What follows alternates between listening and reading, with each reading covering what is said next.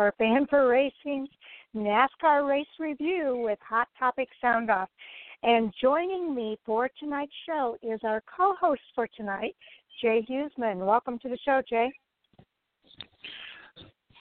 Well, thank you, Sharon, but I'm here just so I don't get fined. No, I'm just here for hot topics. That's what it is.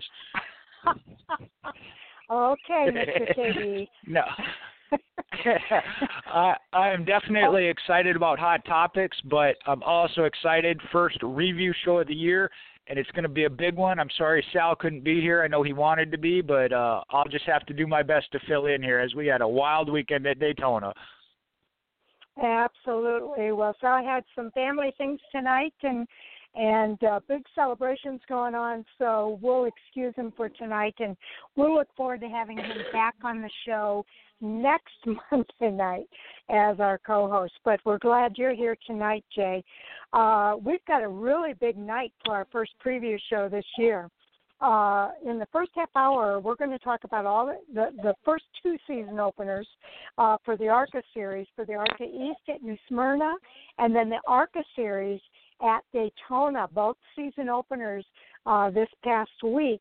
And I don't know, we might get surprised and get one of those winners to call in tonight. I didn't get a confirmation, but we'll see what happens. And then in the second half hour, I'm really excited that he's agreed to be a regular in our Fan4Racing team again this year. Joe Graf Jr. will be calling in, and we've got a lot to talk to Joe Graf Jr. about. He's made quite a bit of changes over the off season, and really looking forward to a super year in 2021. And he started out really well, Jay. He got a top 11 finish.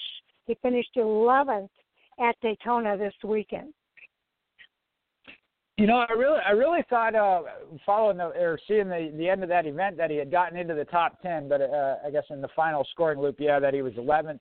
But still a great run, especially with Daytona kicking off the season. We'll talk to him about that, the momentum and just the build that makes, to start the season on that kind of note. Exactly. So he's off to a really great start already. And then we also will plan to do the Truck Series season opener at Daytona. We'll review that race after we talk with Joe Graf Jr. In our third half hour of the night, we're going to review the season openers for the Xfinity and the Cup Series. And then, of course, starting with our last half hour of the night, we're going to get into our Hot Topic Sound Off. I know everybody's looking forward to that one because we've got a whole list of things that we want to talk about. And so, as usual, there's a good chance that we'll be going overtime tonight on the hot topics and taking an hour for that discussion. And, of course, that's all part of our bonus material that's available only on the podcast. So with that, Jay, let's go ahead and get into the – I'm sorry, you wanted to say something? I was going to say, when you said that there was a good chance of – you said overtime. I thought you were going to say that we may disagree on some topics that are coming up. Oh, well, that's There's a good chance of that, too. Yes, indeed. Okay, we will get into the ARCA East. They kicked off the week last week with their season opener at New Smyrna Speedway. It was a big week at New Smyrna because it was the World of Asphalt Series all week long and activities every single day. But the one we're going to focus on is the ARCA East. And the rookie, Max Gutierrez, comes home with his first ARCA win, and it was a photo finish at the line, 3 cars at the line, and all of them hoping that they were the ones that won, but it was Max Gutierrez crossing the finish line first, Jay. Well, and for a kickoff event, NASCAR, the ARCA Menard Series now falling under the NASCAR brand, for NASCAR to kick off with this one and get a 3-wide photo finish, what more do you ask for to start a season? No kidding. It was a thriller. And actually, they had the replay tonight on NBC Sports Network. So I'm hoping that people set their DVRs for that race and watched it, because it was an exciting finish. And I was so happy for Max Gutierrez getting that win. Now let's go ahead and cover the rest of the finishes. It was Sammy Smith and Taylor Gray. Sammy Smith, of course, with the Joe Gibbs Racing number 18, and Taylor Gray in the number 17 for David Gilliland Racing, all going 3 wide at that finish line. Sammy Smith came in second, and Taylor Gray finished in third place. The top 2 being rookies, Taylor Gray, and I believe this is his first full-time. Was he? I don't remember if he was full-time last year. I know he made several starts, but second year at best.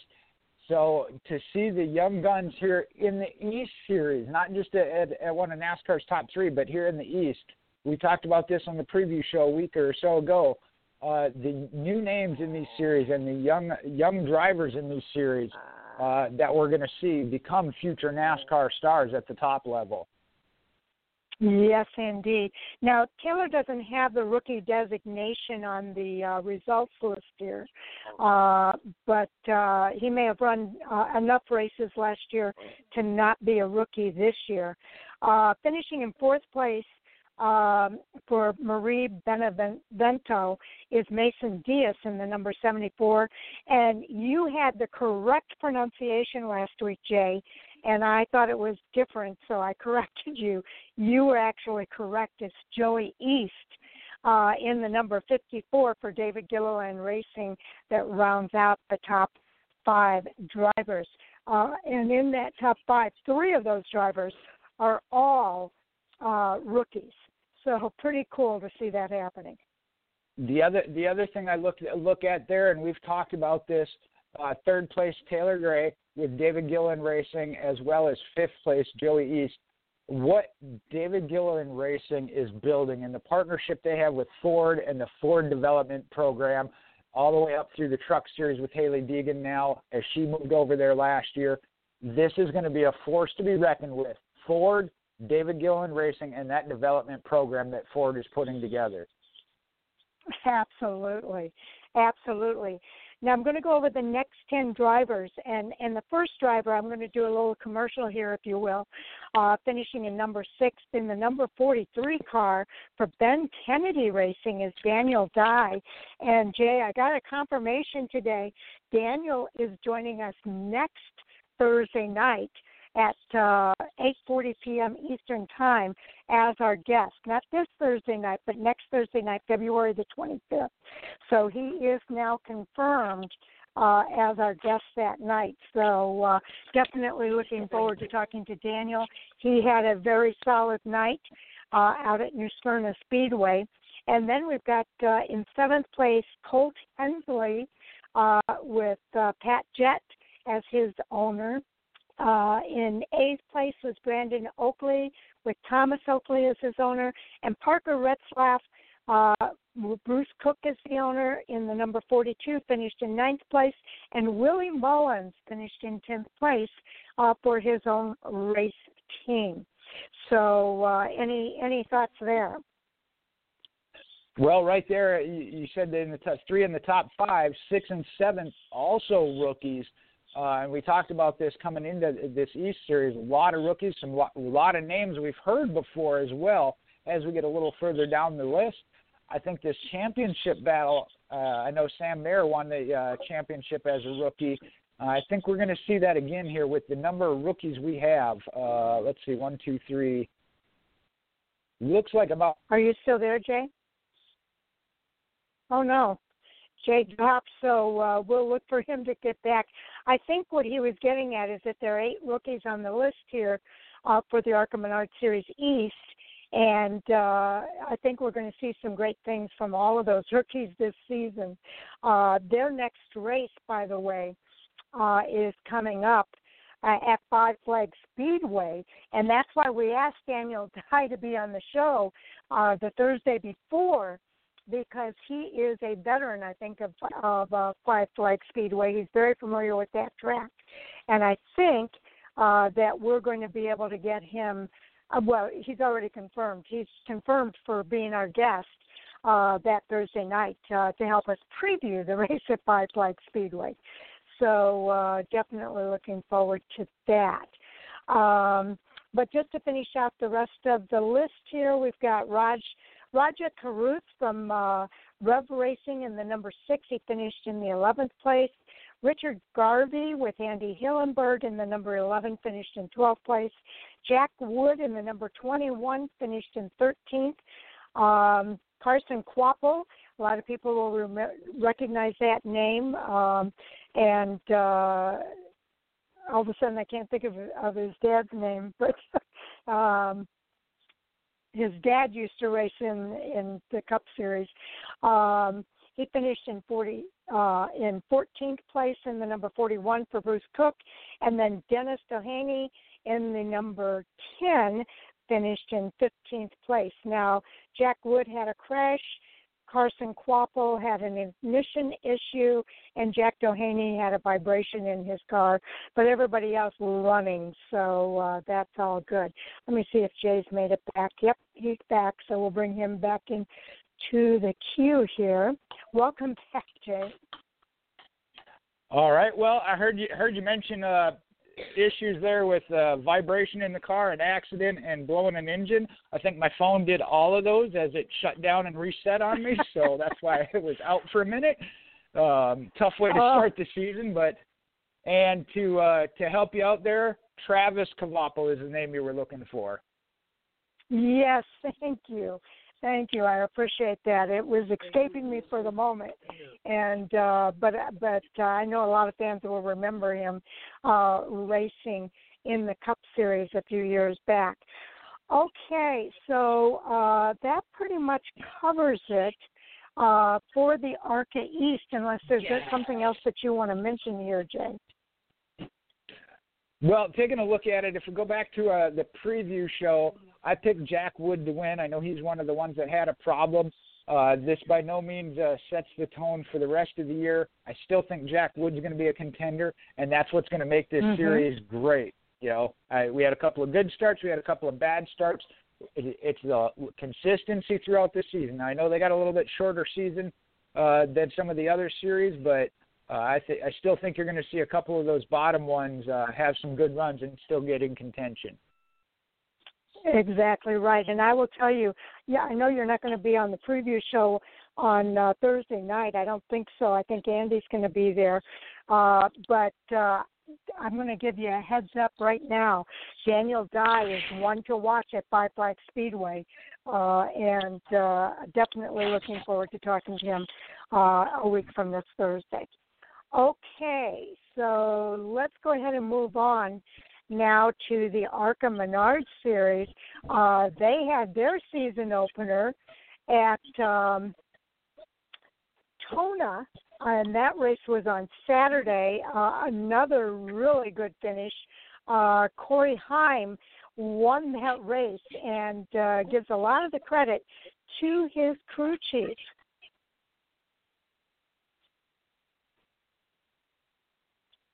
Anything you want to mention there, Jay?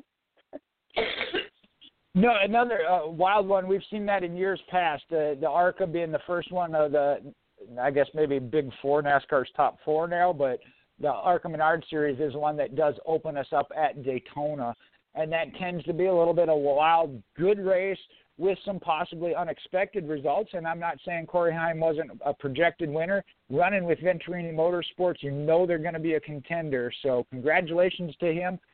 But it wasn't until the end that race was determined. That is very true. Now, we were hoping to get Corey Heim on the show tonight as part of our winner's circle, but he, as you can imagine, he had a lot of other obligations, so he wasn't able to be on tonight.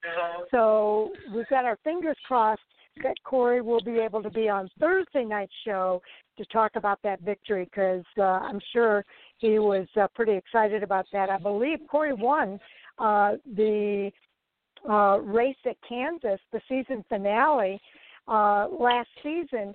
So he's picking up right where he left off. He wins the last race of last season and the first race of this season. So he's got a lot of momentum in his corner going into Five Flags, going into their next race. And that's what you like to see. That's what you do like to see, is to be able to carry that. Carrying it from week to week is one thing, but carrying it through the off season for a team is really good and a positive thing. So you're right. I think they were started out in a very strong position, and they showed it there at Daytona. They certainly did. Okay, now I want to go over the top drivers here as well. Drew Dollar put on a good show. Both of those drivers are with Venturini Motorsports. Drew Dollar came in second. In third place was last year's champion, Brett Holmes, finished in third place, followed by Ty Gibbs in that number 18 Joe Gibbs Racing Machine. And then Ryan Sieg's brother, Kyle Sieg, rounds out the top five in his number 28. And I know it is early. We are one race in, and it was Daytona, which is kind of a separate beast unto its own, as they say, that the season really starts following Daytona in these series. But I think you're talking about championship contenders there. You mentioned Corey Heim winning, Drew Dollar, Brett Holmes was a champion, Ty Gibbs, we know he can win races, and Kyle Sieg getting a full ride under him. I think those are five you got to consider as championship contenders, not just based off of this one race, but with where they've been and what they've shown in the past as well. Yes, indeed. So I think fans definitely have a lot to look forward here. I'm going to go over the next five finishers. In sixth place was Derek Lancaster in the number 29. Tanner Gray finished seventh in his number 17 David Gilliland machine. That was a Ford. Andy Jankowicz finished in eighth place in his number 75. He had some really good moments. You're going to know this name from GMS Racing. Jack Wood in the number 21 finished in ninth place. And in 10th place was Sean Core for his own race team in a Chevrolet, driving the number 8. So that rounds out your top 10 drivers from that season opener. There were 34 cars entered in this race at Daytona, and it was an exciting race as well. Well, I'll highlight two things there. One, the seventh place, Tanner Gray, another DGR Ford Performance machine. And you already mentioned it there. I talked about it on the east side. Didn't tie in, though. One of the reasons that I think Jack Wood's name is going to come up more and more, that's in the 21 GMS Racing. And we saw what Sam Mayer can do in that car. We know what Jack Wood can do coming from the ARCA Menards West Series. So I think that combination, like I said, I have a lot of confidence in him. Again, ninth place finish, not bad, not exactly where you want to start, but definitely going to build on that throughout the season. Without a doubt. Venturini Motorsports, of course, took those top two spots, but I want to do a shout-out for another Venturini driver, Gracie Trotter, driving that number 25. She was in Michael Self's car from last year. Of course, he won this race last year. She was really holding her own, and this finish is not indicative of how well she ran in the early part of this race at Daytona International Speedway. And I'll tell you what, this was the first time she's raced at Daytona or even on a super speedway. So this was a learning experience without a doubt, and I was real proud of her performance in that number 25 for Venturini Motorsports. So I'm looking forward to the next race and the rest of this season because I think we're going to hear her name quite a bit. Oh, you definitely are, and you're right. She did an excellent job, unfortunately, especially at Daytona or your super speedways, that the results don't always reflect the performance throughout the race. It happens at all tracks on occasion, but super speedways and short tracks maybe more often than not. So you're right, that 23rd place does not reflect. Started second position, I believe, led, 8 laps. and like you said, was running a good race, smart race for being the first time on a super speedway. Absolutely. Also, a shout-out for Greg Van Alst. We had him on our show on February the 4th. Greg came home in his number 35 car in 29th place, but that was because of a crash. He was caught up in a crash that was not of his own doing, and I was so disappointed to see that for him. I know this was a dream come true for Greg to be racing at Daytona for his own race team, and we hope to have him back again in March, and definitely looking forward to continuing our conversations with him. I certainly do hope we have him back on the show. The enthusiasm and what he talked about, like you talked about, that dream, fulfilling that dream, it coming together, and it's questioning that. Well, is this the right opportunity? And he said he's one that the opportunity is there. He's going to take it, and he's going to go full bore, full throttle. Yes, indeed. And again, he was having a good race. Just one of those Daytona things that happen, not of your own doing. Derek Griffith, again, his finish doesn't represent how well he was running early on in the race. He, too, was involved in a crash, driving the number 55 for Venturini Motorsports. Another shout-out for Nick Sanchez from Rev Racing.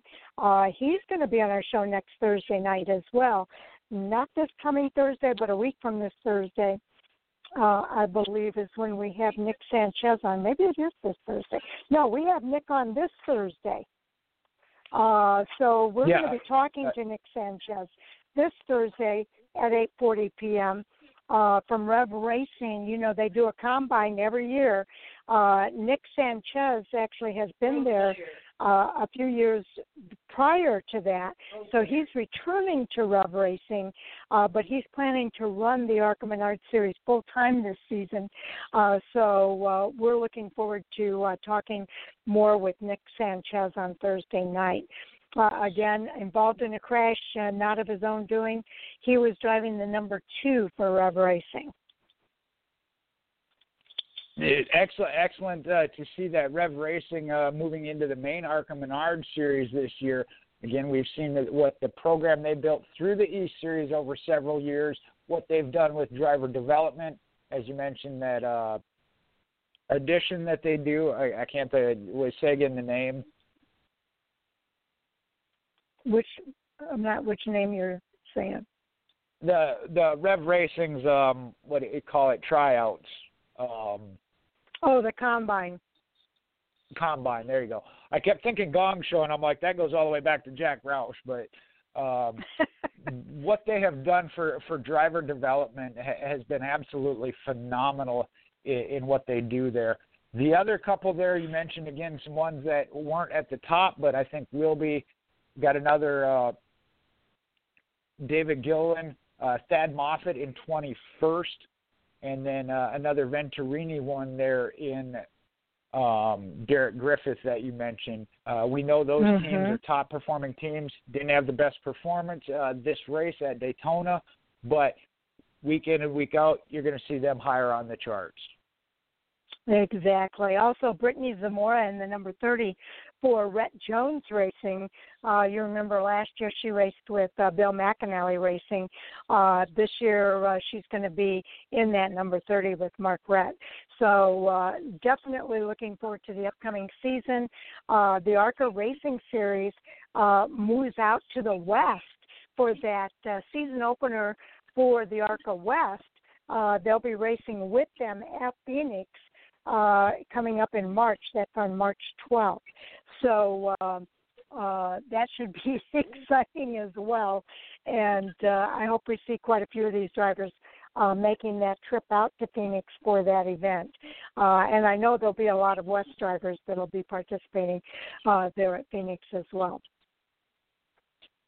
One last shout-out highlight I would like to give there, a 15th place finish in the number 45, Rich Bickle.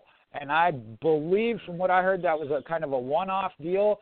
I don't know if that's going to materialize to anything more, but That's one. I can't remember how old I was when he drove the number 17 Craftsman truck, I believe back then it was Sears Craftsman truck for Darrell Waltrip. And I got to meet him again last year at the Snowball Derby. So big shout out. It was great to see him back in a race car. Yes, indeed. And another shout out that I just saw too in the number 02 for Young Motorsports was Toni Breidinger. She is the first Arab American female to be racing in NASCAR, coming home with a decent finish, finishing 18th in her first event there. So she may be another one to keep an eye on this year. So I'm not sure if she's running the full schedule yet or not, but definitely keep an eye on Toni Breidinger in any of the events that she enters this season. And I know if you go back to our main ARCA Menards homepage, might have to go into the archives because it was in the week or two leading up here. I know we talked about it on the preview show a week and a half. There's an article there as well as some other great articles about what's coming up as well as this past weekend. So make sure you go to the ARCAMenards.com homepage and check out some of these articles. Actually, it's ARCARacing.com. Yeah, thank you. Okay. And again, we'll be reviewing some of these races on our Thursday night show as they come up. March 12th is that ARCA and ARCA West race out in Phoenix Raceway. That race will be televised on MAV TV. On February 27th is when the ARCA East races again at Five Flags Speedways. That will be available on your NBC Gold Track Pass. And I believe they'll also have the NBC replay that will take place on Thursday, March the 4th at 4 p.m. Eastern Time. So keep your eyes out for that. That's coming up pretty soon. And then they're going to have the Sioux Chief Showdown again this season in the ARCA Menards Series. And the first race for the Sioux Chief Showdown is going to be on May the 22nd at Toledo Speedway, televised on MAV TV. So definitely keep your eyes open for those events. And like I mentioned, we'll be previewing those events on our Thursday night show as those races come up. Now, joining us now, he's a couple minutes early, but I'm going to go ahead and bring him into the show here, is someone very familiar with our Fan4Racing radio show here.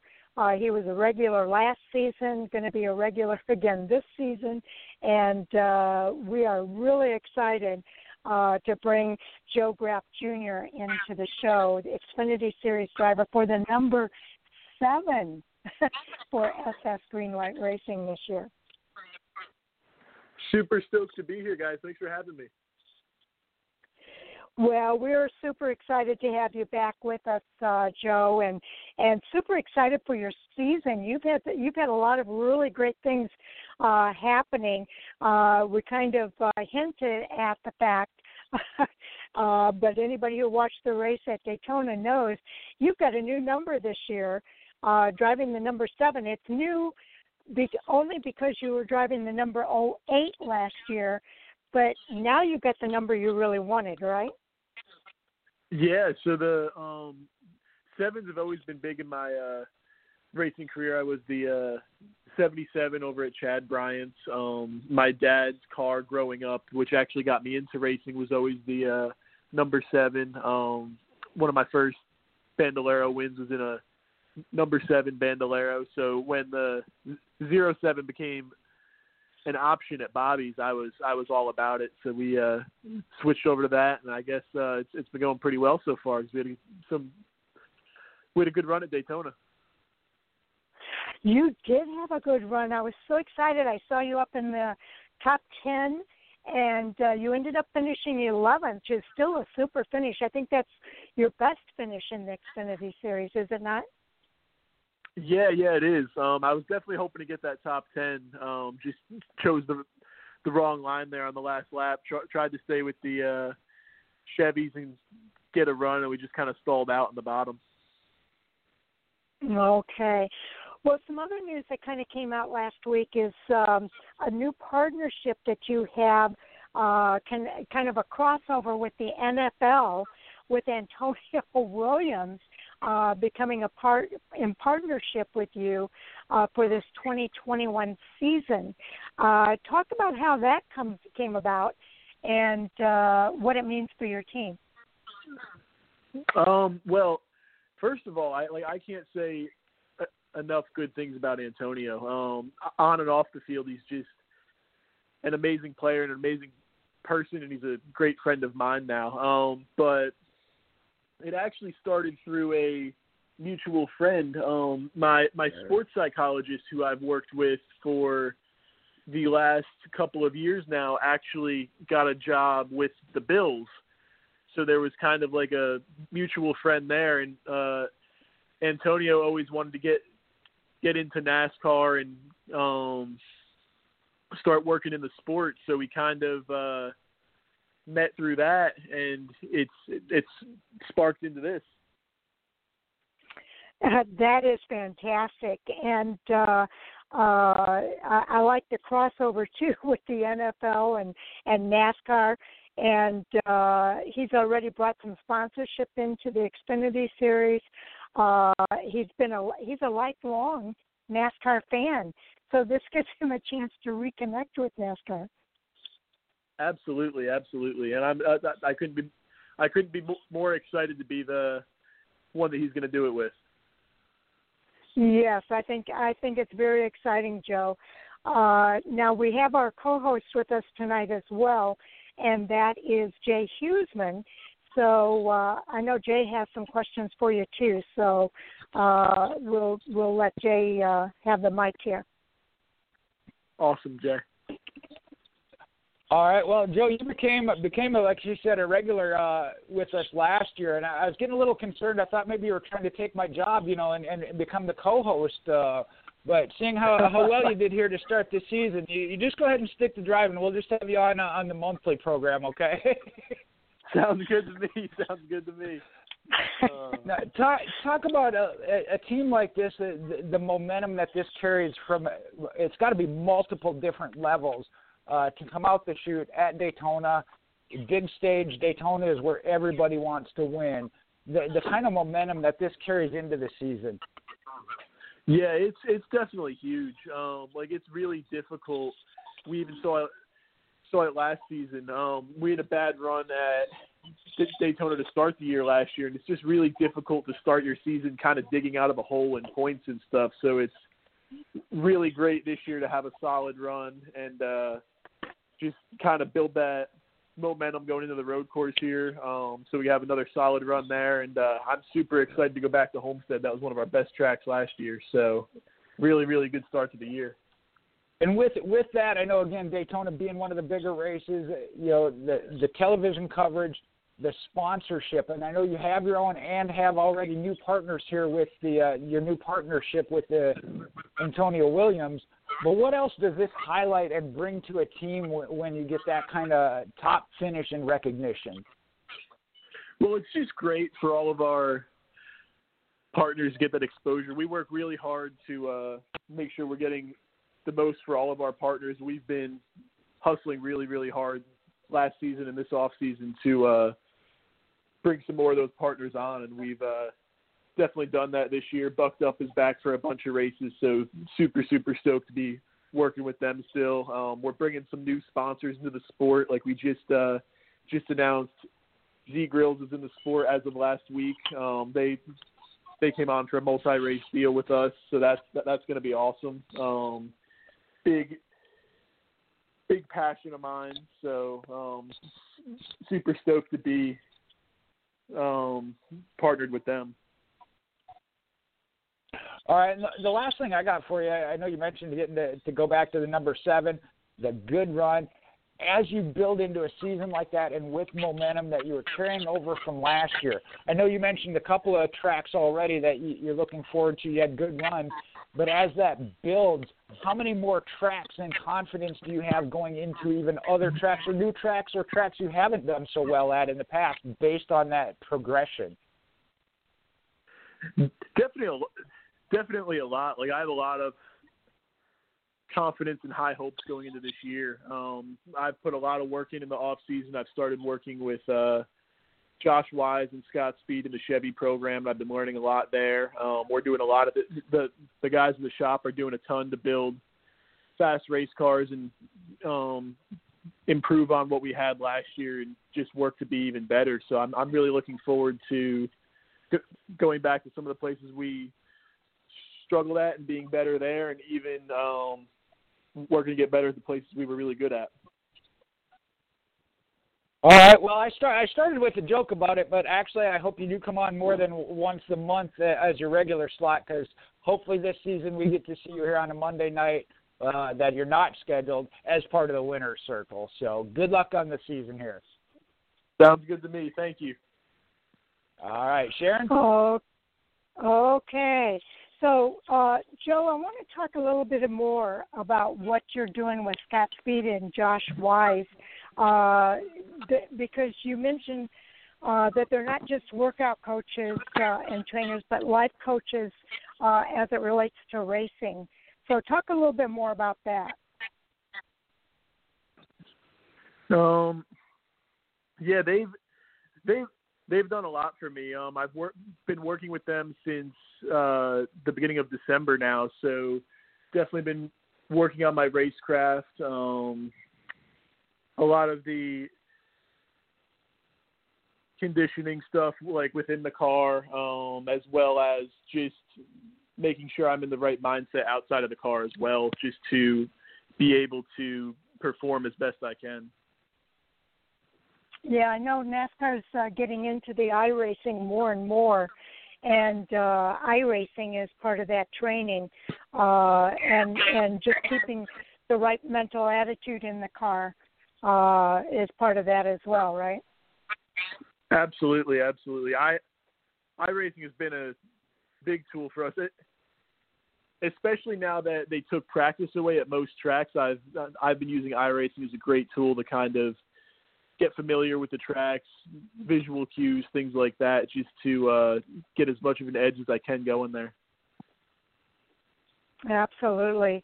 Do you have any plans to do any iRacing this season with the Coca-Cola Series? I don't have anything planned as of right now, but I definitely hope to, so I'm keeping that door open. Okay, so we'll watch for that for sure. Now, we've always got to take a look at our update on the sneakers that you collect. I was surprised to see here that your sneaker collection tops about $90,000. That's amazing. Yeah, so I don't know that it's quite that high, but it's definitely grown a lot over the last year to a year and a half. In the off season, we've definitely got some more of them. I was able to pick up some of the ones that I've been trying to get for a really long time. I was able to, about 2 weeks ago, I got a pair of Jordan 1s original from 1985. I've been trying to get those for a few years now, so it was really cool to be able to not only just find them, but then be able to work a deal out to get them. Okay. So we always like to kind of get the update on where you're at with that. Owns and wears at least 80 limited edition sneakers, and you grow that collection every month. So we like to always kind of get the update on what's the newest addition to your collection. Absolutely. There when you come on the show here. Absolutely. Okay, now a lot of people don't know that you are a student at NYU University. We always bring that up as well. And you had to kind of prove to your parents that you could both race and be a student at New York University. How did you go about proving to them that you could make that happen? So this is actually a great story that I haven't really talked about. So this was back in 2018 or 2017. They were unsure that I could race and go to school. So my senior year of high school in 2017, I actually took a class at Harvard University as well, just to show that I could race and excel at the college level as well. And I took that class as a 5-credit course on history of the Cold War. I ended up getting an A- in the class, and that's really what allowed me to continue racing as well as go to school and just show them that I was able to do that. Yeah, you kind of sealed the deal with that A-. So we're thankful that you were able to do that. Exactly. Joe, talk a little. Exactly. Talk a little bit about. We mentioned it a little earlier in the show. The fact that you kind of got the racing bug from following along with your dad at the racetrack, because he's a racer as well. Yeah, it definitely came from him. I grew up going to short tracks. I'm a big short track guy. Grew up going to the racetrack on a Saturday night and watching him winning that street stock. At the time, it was Catskill Mountain Speedway, but now it's Bethel Motor Speedway. And then I was able to get into a car when I was about 9 or 10 years old, and I raced there for a while. I go back every chance I can. So just a huge part of me and why I'm here. Okay, yeah, the racing roots, NASCAR home tracks, and some of them aren't even NASCAR home tracks, but they're local tracks that really, really kind of help a lot of drivers kind of get their careers going, and a chance for you to kind of get your feet wet. Well, Joe, as always, we've really enjoyed talking with you here tonight, and we're looking forward to the next opportunity sometime in March. Chris and I are working on that, and we'll look forward to having you back. I know you've got a website as well as social media handles that fans can follow along. Yeah, so all of my social media, my website is all junior. So Facebook, Instagram, Twitter. I just made a TikTok too, so if anybody would like to go follow my TikTok, that'd be awesome. We're putting some great content out on there. And just really appreciate everybody's support. Yeah, you do a lot of really great things with your sponsors, and we didn't talk about that as much here tonight. Maybe we'll do that on the next show. But I really admire how closely you work with your sponsors and some of the fun things that you do with all of your sponsors. Any last shout-outs you want to do before we say goodbye? We'll definitely have to talk about that the next time I come on, because we've got some big stuff coming out here in the next 2 to 3 weeks, so it'll be great. So, but big shout out to Z-Grills. They're the newest one we've brought on. Really looking forward to blowing them up and really helping them expand in NASCAR. Okay. Well, Joe, thanks a lot, and good luck to you. Daytona Road Course is coming up next. How are you feeling about that? Feeling good. I put a lot of work into my road course racing in the off season, so Scott Speed's helped a lot with that. I'm really looking forward to getting the road courses going here. That was definitely a weak point of mine last year. My first time ever racing a road course was actually in the Xfinity Series last year, so definitely a big learning curve. But by the Roval at the end of the year, we got a lot better, and I felt pretty good about it. So I'm looking forward to improving on that and carrying that momentum into the Daytona road course this weekend. Okay. Well, we're looking forward to it too, Joe. We hope you have another great finish, and we'll look forward to our next visit. Awesome. Thanks for having me, guys. Okay, take care now. You too. Bye. All right, that is Joe Graf Jr. with SS Greenlight Racing and a new car number. Again, not new for him, but new compared to what he drove last year, which was a 08. He is now driving the number 07, which is a familiar number for him in his racing career, Jay. Yeah, well, one thing I like there, seeing a team and a driver as they step up and make those steps in the progression. He talked about the road course maybe being a weakness. You know, he hadn't run a lot on it. It's the first one being last year. You got Scott Speed helping coach you with that.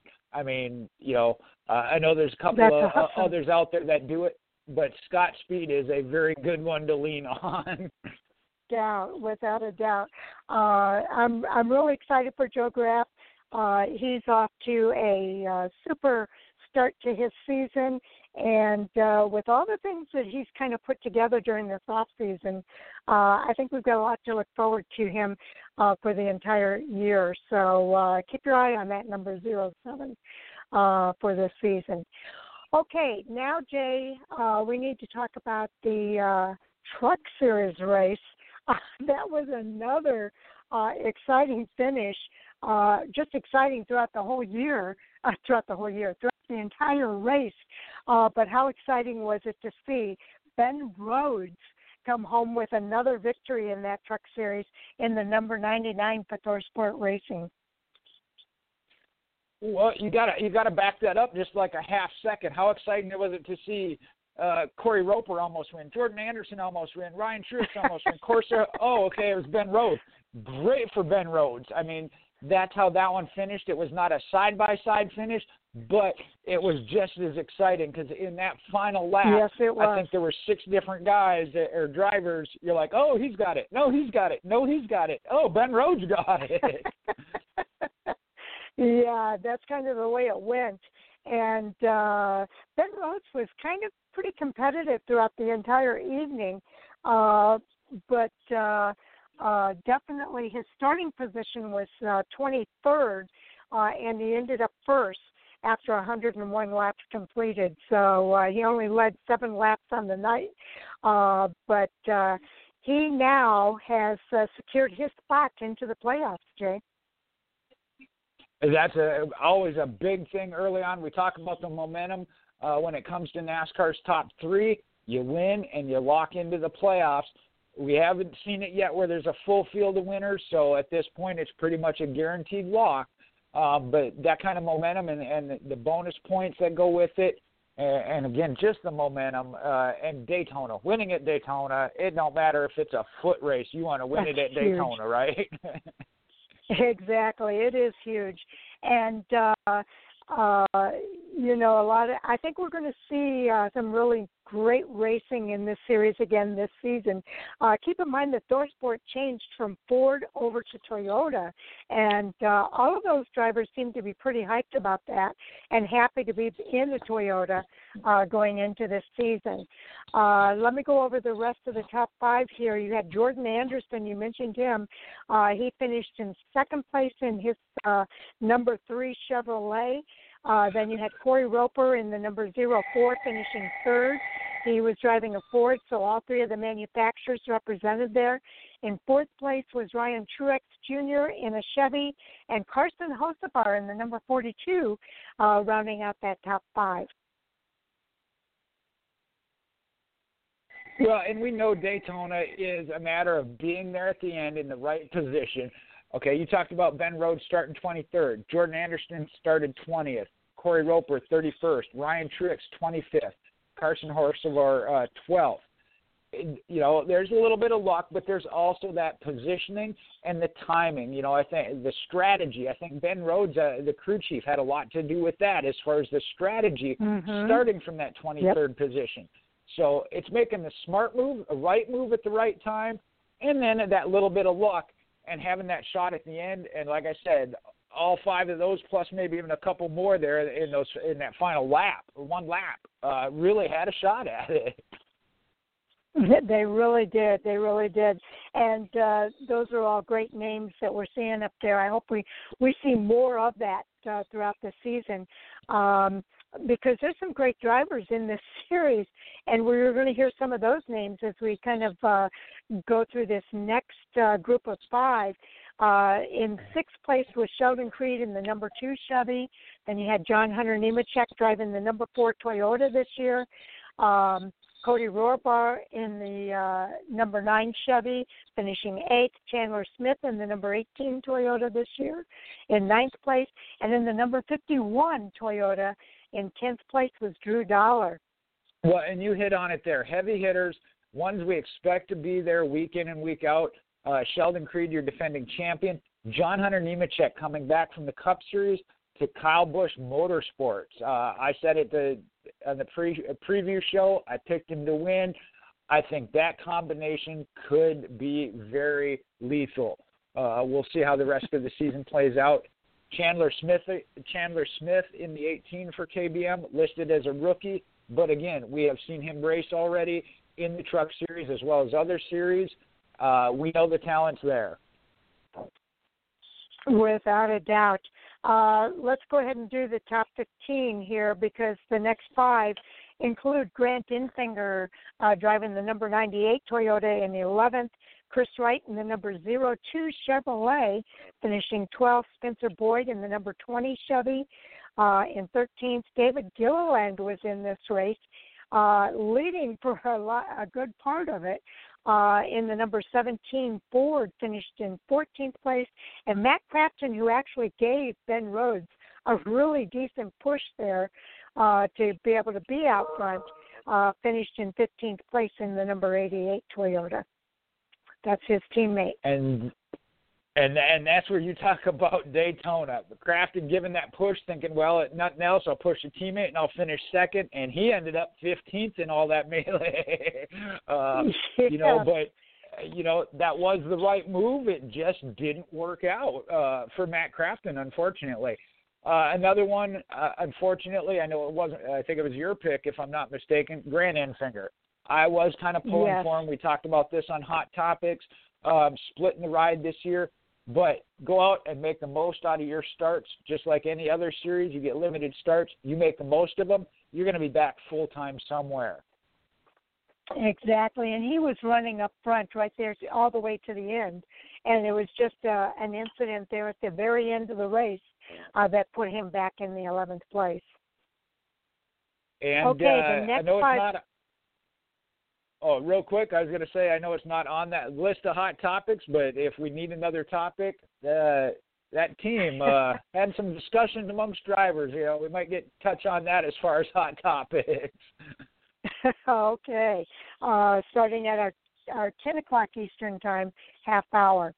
Okay, now finishing 16th in the number 21 is Zane Smith, back again this year in a Chevrolet. Danny Bone in the number 30 Toyota, finishing 17th. Jennifer Jo Cobb in the number 10 Chevy in the 18th. Brian Dozak in the number 28 Chevy in 19th place. And Jason White finishing 20th in the number 33 Chevrolet. Again, some names you may not be familiar with at this point, but I think 6 weeks in to midway through the season, I think you're going to be. Some great, again, maybe not indicated of where they were running.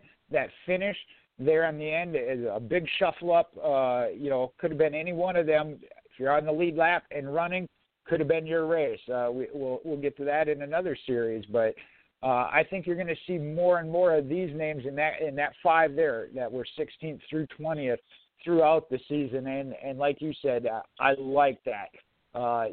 We have our favorites, ones we expect. You're seeing these ones maybe we don't expect or don't know where they're at yet. We're going to find out in a hurry. Well, in this next group, I'm going to go over the next 10 just for time's sake here. But you're going to see some big names in this group. And it gives you an idea of just what kind of race this was. It was a lot of bumping and banging and different things going on throughout the race. 2 Chevrolet, Austin Hill finished 22nd in his 16.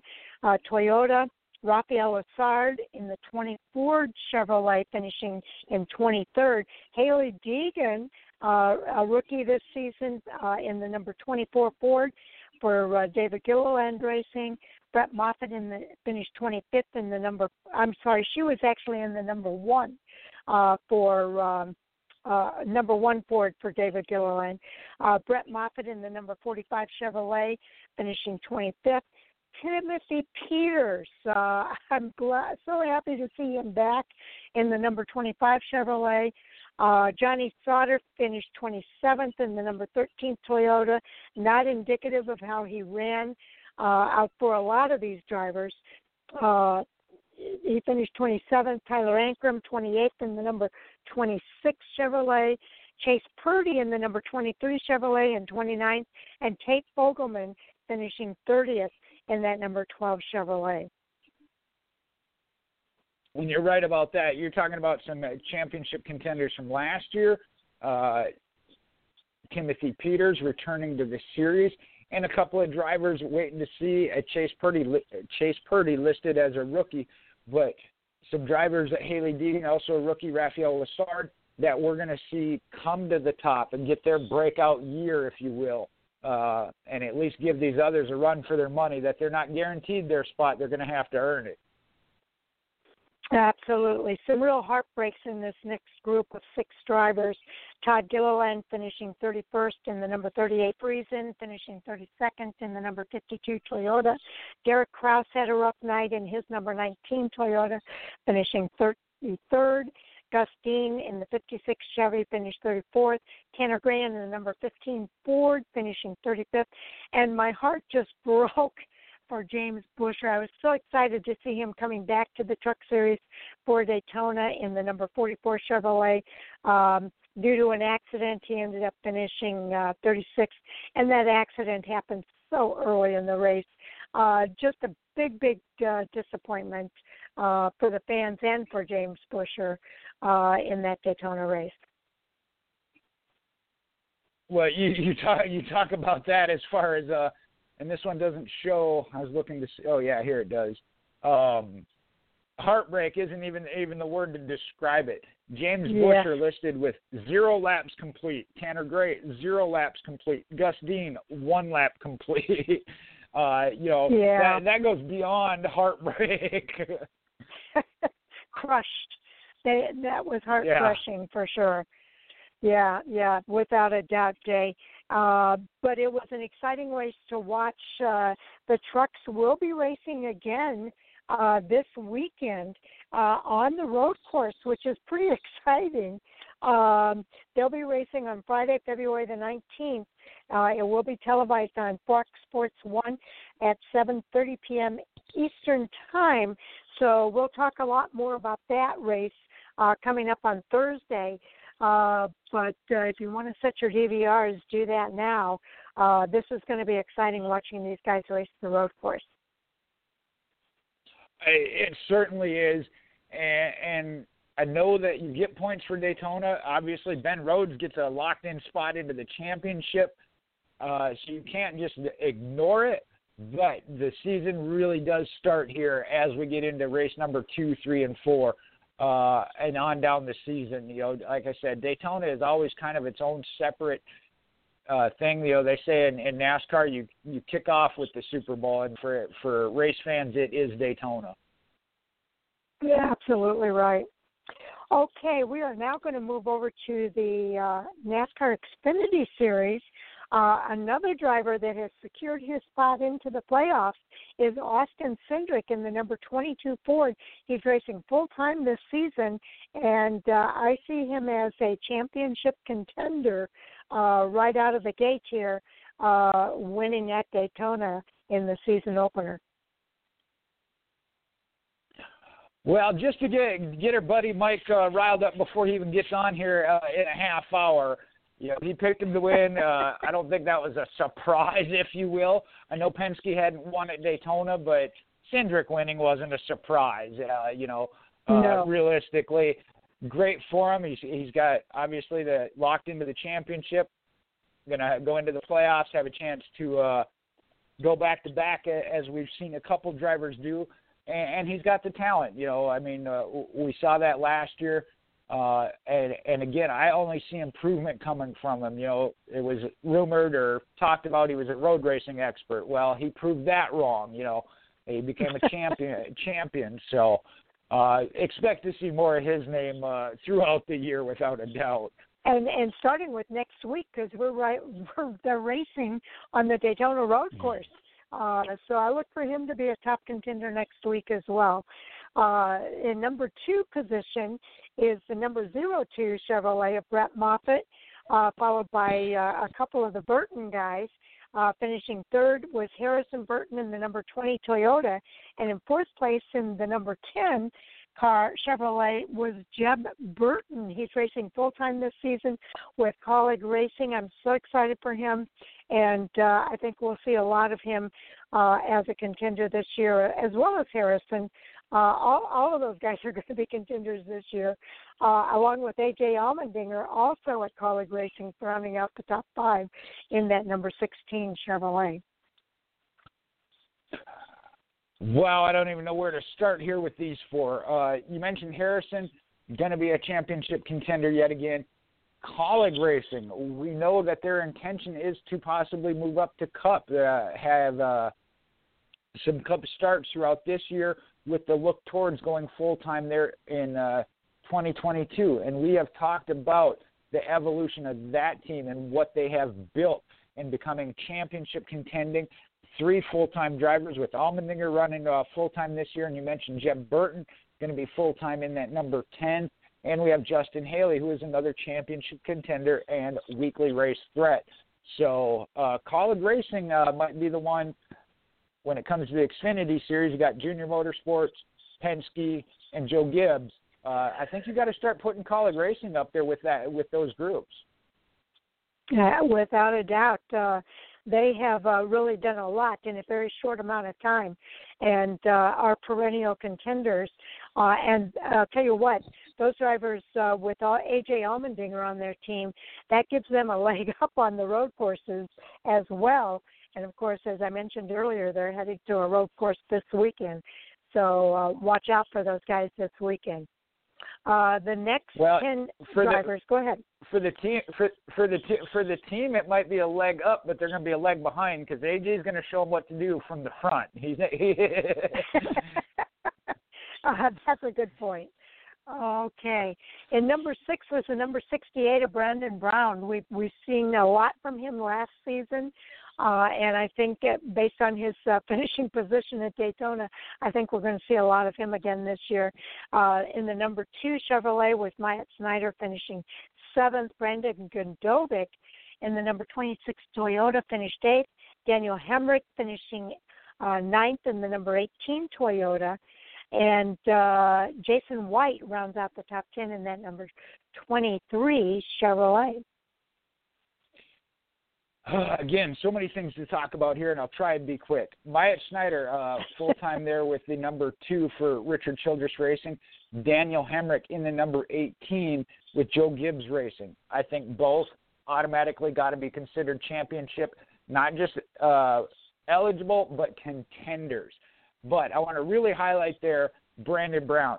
We talked about Colleague Racing and where they were and where they are now. Last year, Brandon Brown making the playoffs, to him that was a championship. I mean, realistically, that was winning the championship to them. That's not their goal anymore this year. They want to be a contender, and I think they're proving that they will be and can be and will be. Definitely a name to watch again this season. And this is not one of the big-name teams. This is a very small one-car team with very few employees that are racing right up there with the big boys. So very excited for Brandon Brown. Let's go ahead and go into the next 5 drivers. We mentioned Joe Graf Jr., had him on the show tonight. Very exciting to see him with an 11th place finish in the number 07 Chevrolet.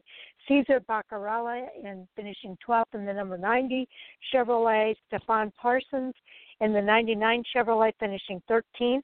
Ty Dillon driving the number 54 Toyota finished 14th. And Kyle Weatherman how about that? A name that I'm excited to see in that number 47 Chevrolet rounding out the top 15.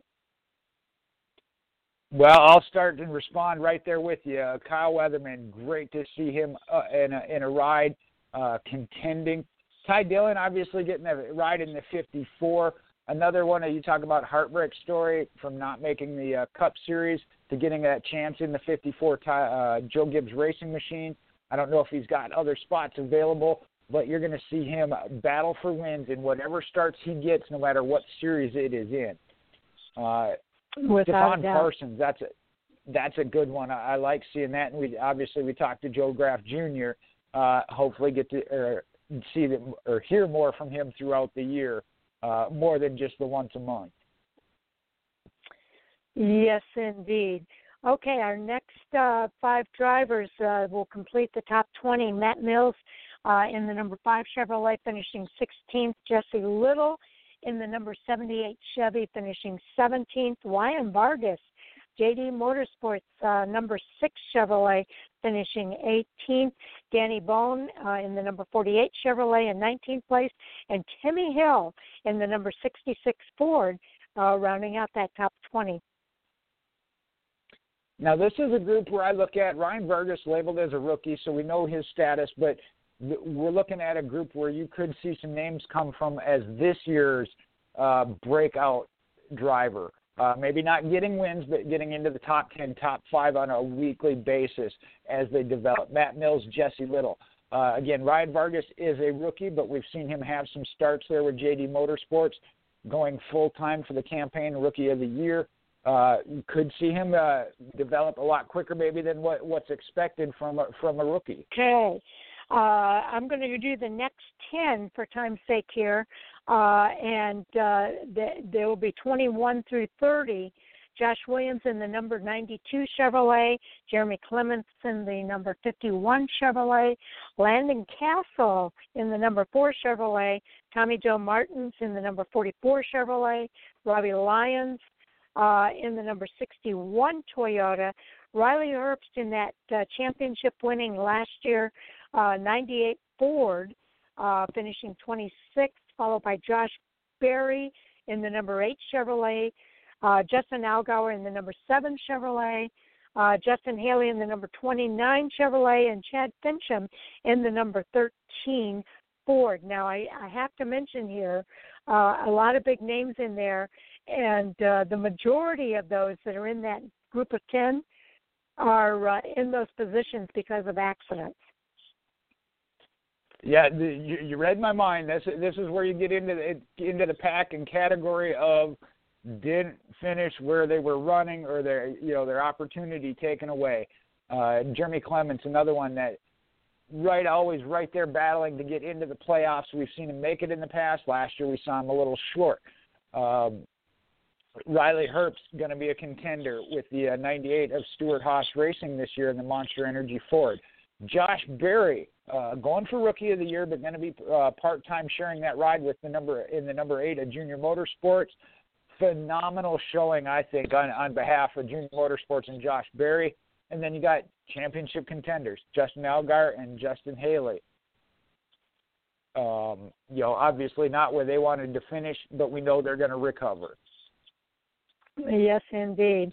The next 10 drivers, again, quite a few of these guys, if not most of them, are in those positions because of the accidents. Ryan Sieg, position 31 through 40, in the number 39 Ford.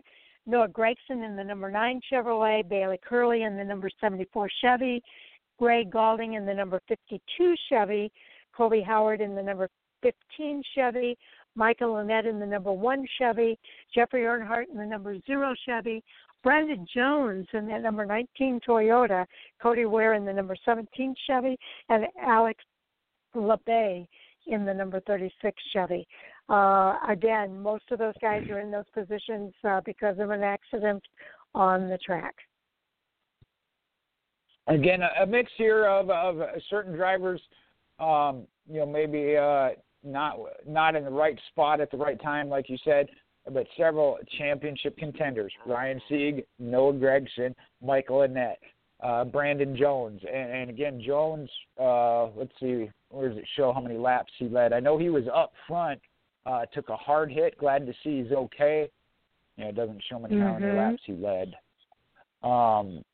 So fortunately for him, we're just glad to see him okay. Yeah, he led 3 laps.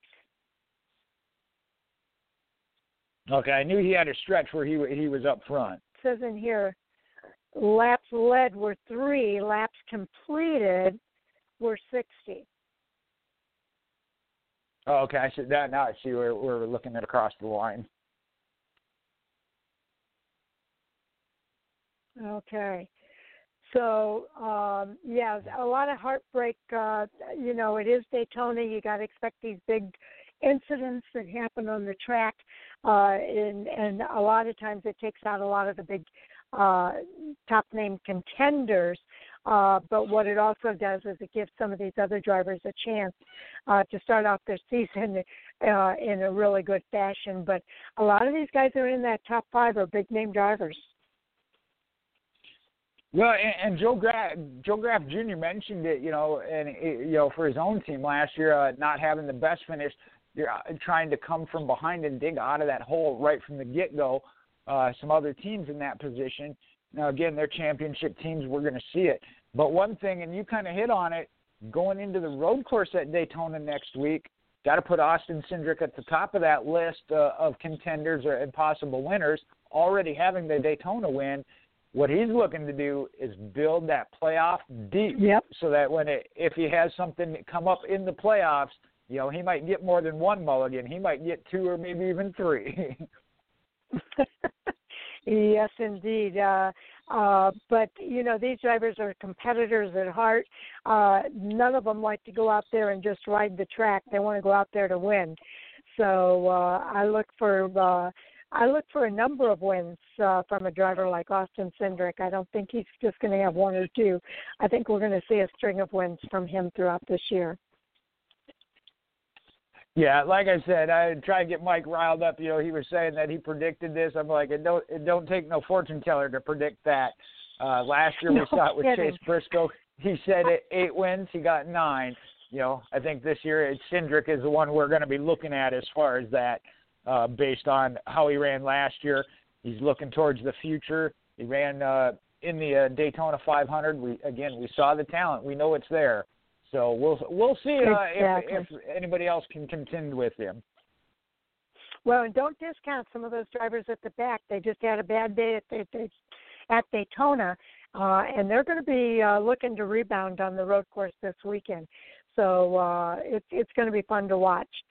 Okay, let's move over to the NASCAR Cup Series, because this was, just like the other races, an exciting finish and kind of a race of attrition, just like the other ones as well.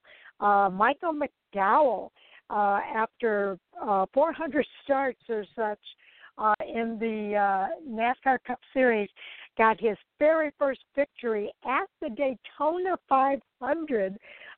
It can't get much more exciting than that. And very, very happy to see Michael McDowell getting that victory. And, Jay, we were not alone. There were a lot of drivers happy to see him win as well, including some of the drivers that got caught up in the melee in that closing lap. I know. We heard it a couple of years ago from Denny Hamlin about Matt DiBenedetto. It would be like taking a win from him. He hated it. Joey Logano is the one I know. I caught his interview. He said, hey, I wanted to win, but I am so happy that Michael McDowell is in victory lane, being that I'm not. That's the type of guy he is, and just unbelievable. And we know this is one of those, you start the race, you're running at the end, you have a chance at it. We know that. But Michael McDowell is always running in the top 10 throughout the race, at the end of the race, and in that kind of position. It's just never come together for him, and this one did. And he did a heck of a job.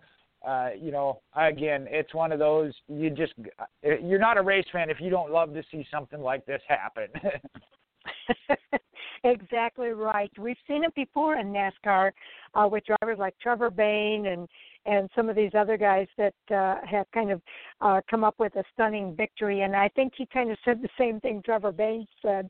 Are you kidding me? They just can't believe it themselves. That they win one of the biggest races of the entire year, the Daytona 500. It's huge for a driver like Michael McDowell and for his team there at Front Row Motorsports. Super excited to see that victory for him. Finishing second was Chase Elliott in the number 9 Chevrolet, followed by Austin Dillon in the number 3. They came to the line 3 wide. But when the caution came out, it was Michael McDowell that was out in front. Kevin Harvick finished in 4th in the number 4 Ford. And Denny Hamlin, looking to go for 3 in a row at Daytona, finished 5th in that number 11 Toyota. All right, so with talking about those, again, congratulations, Michael McDowell. No, you look at who was there with him: Chase Elliott, Austin Dillon, Kevin Harvick, and Denny Hamlin. That tells you, who he was competing against and beat. I know it came down to the end there with the caution coming out, the position or the timing of the caution, immediate, or how do they say it? It doesn't go to the last scoring loop there. It is the position on the track at the moment of caution light come out. Yes. I know some fans were discussing that. It's always a discussion when something like that comes out, but on the final lap, if the caution comes out, they freeze the field where they are running, not back to the last scoring loop. So be clear on that. And that caution was scary, Jay. What's that? I said that caution was scary. There were a lot of flames. It was, and that's one of those, and I know NASCAR likes to give the fans what they want to see and try to get it under green. I was actually surprised watching the replay and picking that moment of caution and where everybody was running that it didn't come out a little bit quicker and a little more immediately with what we saw in that final wreck. I'm not going to question NASCAR. I know they, like I said, they always try and make the best call they can, and they did put it out relatively quickly. That's one where, from my perspective, it might have come out even a little bit sooner. Okay. Let's go ahead and talk about positions 6 through 10. You've got Ryan Preece in the number 37 Chevrolet, Ross Chastain in the number 42 this year, driving a Chevrolet for Chip Ganassi Racing, Jamie McMurray in the number 77 Chevrolet, Corey LaJoie in the number 7 Chevrolet, and Kyle Larson driving the number 5 Chevrolet this season for Hendrick Motorsports. All right, we're going to take Jamie McMurray and say, unfortunately, it did end up, I believe he was climbing out of his car in the infield after all that, but final Daytona 500 start, I believe. You never know what the future may hold, never say never, but had a great run. Congratulations to him. The other 4 you mentioned there, this is the pack I'm going to say is momentum going into the season. Coming off a finish like this to start the season, what they can build on. Ryan Preece, Ross Chastain, Corey LaJoie, and Kyle Larson. Huge momentum building finish for these guys. Without a doubt. And, it is going to be fun to watch to see how these guys continue as the season continues. In number 11th place was Cole Custer in the number 41 Ford, Joey Logano in the number 22 Ford, Brad Keselowski in the number 2 Ford. So 3 Fords right together there. Brad Keselowski and Joey Logano caught up in that last lap accident. They were running up front when that accident happened, so still ended up with a decent finishes. Kyle Busch also in that accident, finishing 14th in the number 18 Toyota. And Austin Cindric also caught up in that accident, was having a fantastic Daytona 500, his very first of his career in the number 33 Ford. All right, here I'm going to start with Austin Cindric. Again, not even a rookie because he's not going to run the full season. He's going to do limited starts. He's running for the Xfinity Series championship yet again this year. Great run for him. worked his way in, got in, made the most of it. The other 4, championship contenders. They were in position. They made a move. It didn't work out. You can point fingers. I believe it was Brad that said, hey, at that point, you're going for the win. It thought he made a good move. It didn't turn out that way, is what it is. I think Joy said the same thing. At the end, you got to go all out.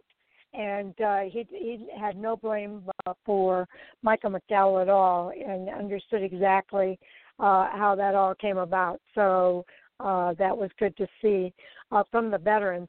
And it just shows how much respect Michael McDowell has within that Cup Series group. Positions 16 through 20, you've got Christopher Bell in the number 20 Toyota this season. Bubba Wallace in the number 23 was caught up in an accident, finishing 17th this year. Ricky Stenhouse Jr., 47 in the number 47 Chevrolet. Chase Briscoe in the number 14 Ford. Also running Daytona for the first time in the Cup Series. Joy Gase in the number 53 Ford rounds out that top 20 group. Couple of different sections here. Chase Briscoe being a rookie, you give him its rookie year. See what happens. We know the talent could have a huge year, or we've seen rookies that kind of struggle. Have to see how it goes for him. Ricky Stenhouse Jr., one of those of, normal contender, especially on the super speedways. But Christopher Bell and Bubba Wallace, what I look at here is this their year? Are they the next one to what I call the breakout year? Again, I'm not saying multiple wins and all of a sudden a championship 4 contender, but at least getting their name up there, round of 8 or for, being weekly contenders anyway. Yes, indeed. Now, in this next group of 10, Jay, we're going to see some of the big names again, people that were caught up in early accidents, maybe recovered, and were trying to make the best of a bad day. But there's some big names back here. Number 20th is Joey Gase in the number 53 Ford. Then you've got Cody Ware in the number 51 Chevy.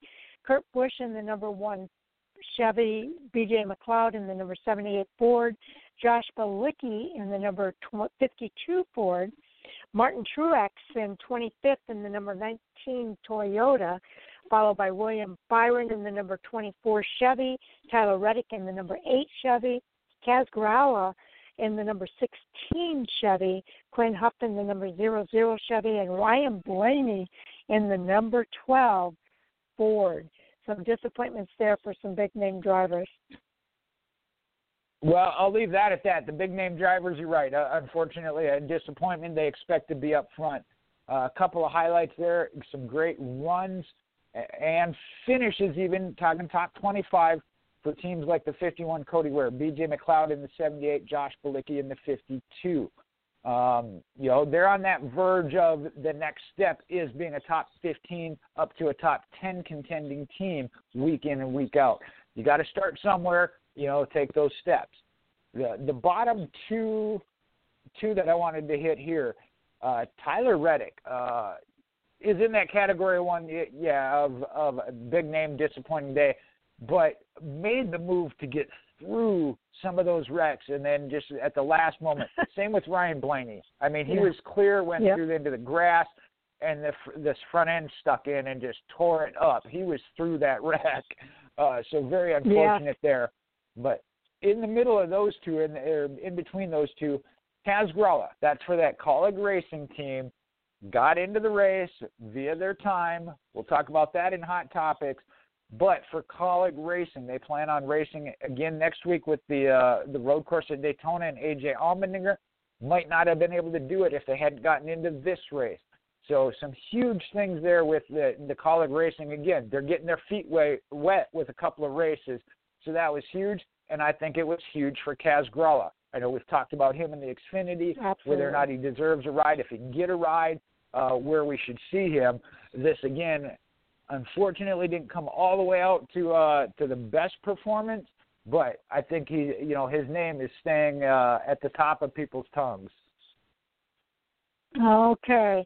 The next 10 drivers, starting with 31st place through 40th, includes Chris Buescher in the number 17 Ford, Anthony Alfredo in the number 38 Ford, Matt DiBenedetto in the number 21 Ford, Eric Almirola, so sad to see what happened with him, in the number 10 Ford, and in 35th place was Alex Bowman, the pole sitter, in that number 48 Chevy. The next 5 are Daniel Suarez in the number 99 Chevy, David Reagan in the number 36 Ford, Ryan Newman in the number 6 Ford, Eric Jones in the 43 Chevrolet, and Derek Cope in that number 15 Chevy, finishing in 40th. Most of these are accidents. Not this accidents, one accident. Back up there to include Ryan Blaney, 14 laps complete. I believe the red flag there was thrown on lap 15 or 16. Not as bad as the Truck Series, but still a little bit early for that to take out 6, 7, 10 cars. Yeah, all of these happened before that red flag for the weather delay. So very early in the event.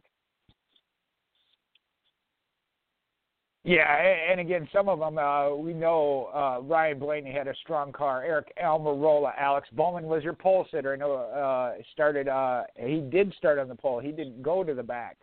So we know there were some strong contending cars there that just never got the opportunity.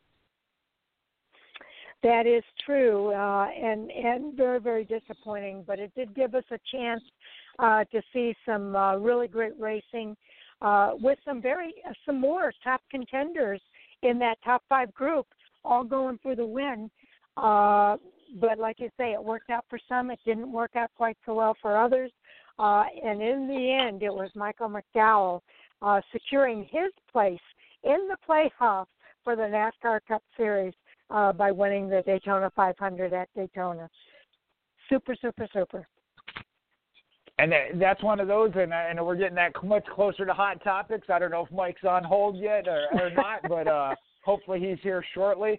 That's one of those, yeah, it was a bad break, that accident and everything else, but these drivers that then are in position to capitalize on that opportunity, and that's what it's all about. They say in racing, you make your own luck. So, yeah, if it's somebody else's unfortunate luck, that's where you got to capitalize. It's not given to anybody. You still got to go out there and earn it, and Michael McDowell did so. And what a motivation, Jay, for a team like Michael McDowell and Front Row Motorsports to really make the most of this entire season, to give him a good chance in the playoffs that are coming up at the end of the season here, the last 10 races. I think it's super motivation. And we've got some other super speedways on the schedule. I would not be surprised if we don't see Michael McDowell come up with another win before it's all said and done this season. Well, and we don't have to wait long, because we talked about this already, and I know we will here as we kick off Hot Topics. Road courses fall into his wheelhouse as well, and we're going to the Daytona road course next week. So there's that. The other thing I look at is, again, I talk about the stages. Front Row Motorsports, I'll say 20th to 25th place. Okay, this win gives them that exposure. We talked with Joe Graf Jr. about that. What that means as far as exposure, bringing new sponsors to the team, more money, more resources, and what they can build. Now they can look at going for top 15s, top 10s. It's that stage that they're at, and this is what helps push them forward. Right. I'll kind of give a heads up real quick here. Something that I want to talk about in Hot Topics, and I'm sorry I didn't get it in our Hot Topic conversation for our Fan4Racing Crew today, but I'll give everybody a heads up now. Something that Joe Graf Jr. is doing is something that I think we're going to see more and more of. It started with Michael Jordan and the 2311 team. Now we've got Antonio Williams from the Buffalo Bills partnering up with Joe Graf Jr. This season. And it's not just support.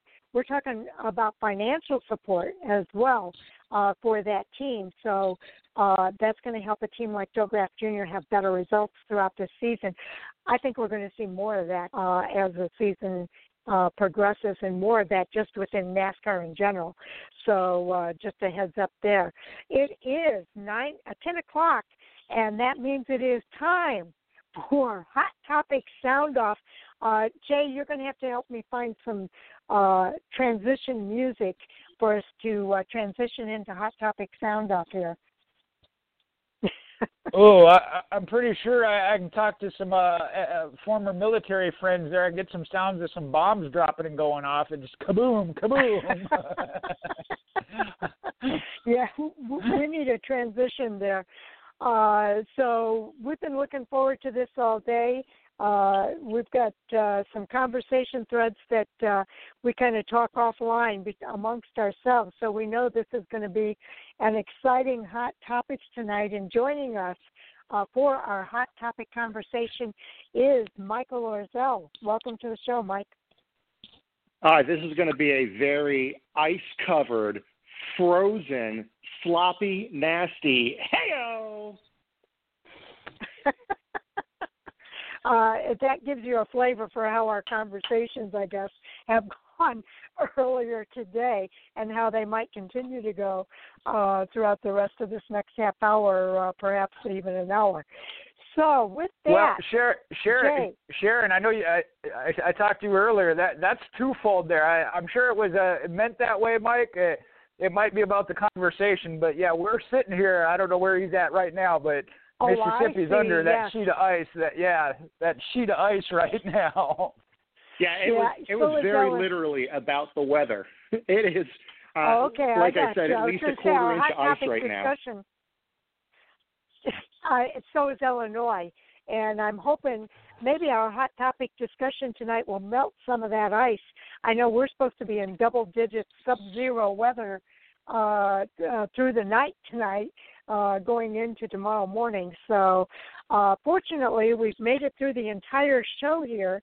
I'm happy about that. I was afraid that maybe our internet would go out, but it hasn't happened yet. So keep your fingers crossed for the next hour. So, Mike, you are our co-host tonight, so I'm going to let you kick off the Hot Topic Sound Off segment here with the first Hot Topic. Well, I know we've got a lot to talk about with the Daytona 500, but there was a lot of other racing that went on this past week. Oh, I thought you said Mike. I meant Jay, because he's the co-host for tonight. Well, I'll defer to Jay then. Well, with that, I just had a question. Sharon's hoping that the Hot Topics saw some of that. My question would be is if Mike had his headgear and his boxing gloves on, because, yeah, we've already had some discussions. So we'll start with – actually, I'll just go with how I had them listed in the topics group. I know the first one kind of came up with qualifying with the open teams. In this case, it happened to be Austin Cindric. Very successful with it, worked in his favor. Not so much for Ty Dillon in the heartbreak. I don't even know if I would clarify it because there's a couple levels to it, but what's your take on it and where we're at with it? Okay, Mike, you're first up on the topic. Well, from a single race standpoint, it is what it is, and it is what it pretty much always has been, where you got to bring a fast car, and you got to hope that your car that you brought is fast enough in order to make it for the race. And some cars were, like Jay said, Austin Cindric was fast enough to make it in on time in his performance in the duels, and some cars just barely weren't. And in this case, Ty Dillon just barely missed the race by virtue of being a little bit slower in qualifying and being about a half a car length short in the duels. So I've got no problem with how that sorted out in the Daytona 500. That's not a big deal. The bigger problem with the lack of practice and qualifying through the remainder of the season, you've got drivers like Jordan Anderson in the Xfinity Series who had intention of running a full season, or at least attempting to run a full season. They missed the Xfinity race due to qualifying and not qualifying for that Xfinity race. As a result, they weren't able to gain any owner points this past weekend. And since the fields are set via owner points for the remainder of their season until May when they go to COTA and they have another opportunity to practice and qualify, that means that if there's a full field of Xfinity cars, correct me if I'm wrong, I believe it's 36, if a full field of those cars show up, Jordan Anderson has no opportunity to even attempt to make that race. And that's kind of my concern with how that's set up this year. Okay. I hear what you're saying, but it's the same rules for everybody. And Jordan Anderson is a staple in the Truck Series, so we'll be able to kind of watch him in that Truck Series. But getting back to the other two drivers we talked about, Austin Cindric and Ty Dillon, again, I understand the heartbreak, but it's the same rules for everybody. It's the situation that these guys are in. And as much as you hate to see Ty Dillon not make the race, you're happy for Austin Cindric on the one hand, and you're kind of sad for the other driver on the other hand, but it's the way it's set up, and it's the same for everybody in that situation. So what it means is that those guys have to work maybe a little bit harder to make it in down the road. And, this year is it's like last year. It's kind of the exception to what normally happens in NASCAR with the COVID-19 pandemic. So I think we have to give people a little bit of a break here as far as criticism of NASCAR. NASCAR is trying to do the very best they can under some very difficult circumstances. I think the drivers understand that, and I think everybody's just trying to make the best of the situation as it is. So, Jay, I'm curious to know your thoughts. Well, this is round one, so I'm only going to throw some light jabs here. I'm not going to go for that knockout punch yet, mainly because I do think Mike has some points there. As it is, this race, as the rules are, like Sharon, you said it, they know what it is coming in. It's the same for everybody. Show up with a faster car, and when it comes down to it, I think that the Gaunt Brothers Racing, the spotter, made a mistake. They had to know who they were racing. There was an opportunity for him to move into the top line and get in front of not necessarily Ryan Preece, because if Preece, maybe it was Ryan Preece, because if Preece raced his way in, that put it back to the time. So move up in that top line and stay in front of Preece in order to ensure he didn't get it. He had to go to his time, and Ty raced his way in. So I think and I watched that replay of that, there was a gap there, and if the spotter had called him up, knowing that's who he needed to stay in front of, I think the outcome would have been different. And like Sharon said, for every joyous moment of who got in, whether it's your favorite or not, somebody's heartbroken. In the Cup Series, there was 8 going for 4 spots, I believe. In the Truck Series, I think it was 10 that went home. I don't remember from the Xfinity side. So now, with that, I am with Mike. Things need to change. NASCAR is saying they're bringing in a new car. They want new teams in. What's the motivation for a team to try and come into NASCAR when you're battling for 4 spots and you have 6 to 8 teams that are going to battle for those 4 spots and have no other way or opportunity in? So, as I promised Andy in the group, it was kind of directed to Andy at the time, I think, the Jay Husmann Cup fixes this. I understand the benefits, tension of the charter system, but I don't think it's working. Reevaluate it. If you want to award certain teams that are there week in and week out under a charter system, that's fine. Pay them show-up money, a fraction less than you would get to start, especially the Daytona 500, show-up money. But if you don't make it, and I say go maybe 30 cars locked in or 25, battle it out. You're a charter team. You don't make the race. You get show-up money. but the other guy gets to race and have a chance to earn more than what he'd make even just starting. Jay, do we know if that is or is not happening? The Jay Husmann Cup? No, the show-up money from NASCAR. No. I'm saying that would be the fix if it were the Jay Husmann Cup. That is how I would fix, because and you can go so many different directions with this. What I'm saying is maybe NASCAR's already doing that. Not to my knowledge.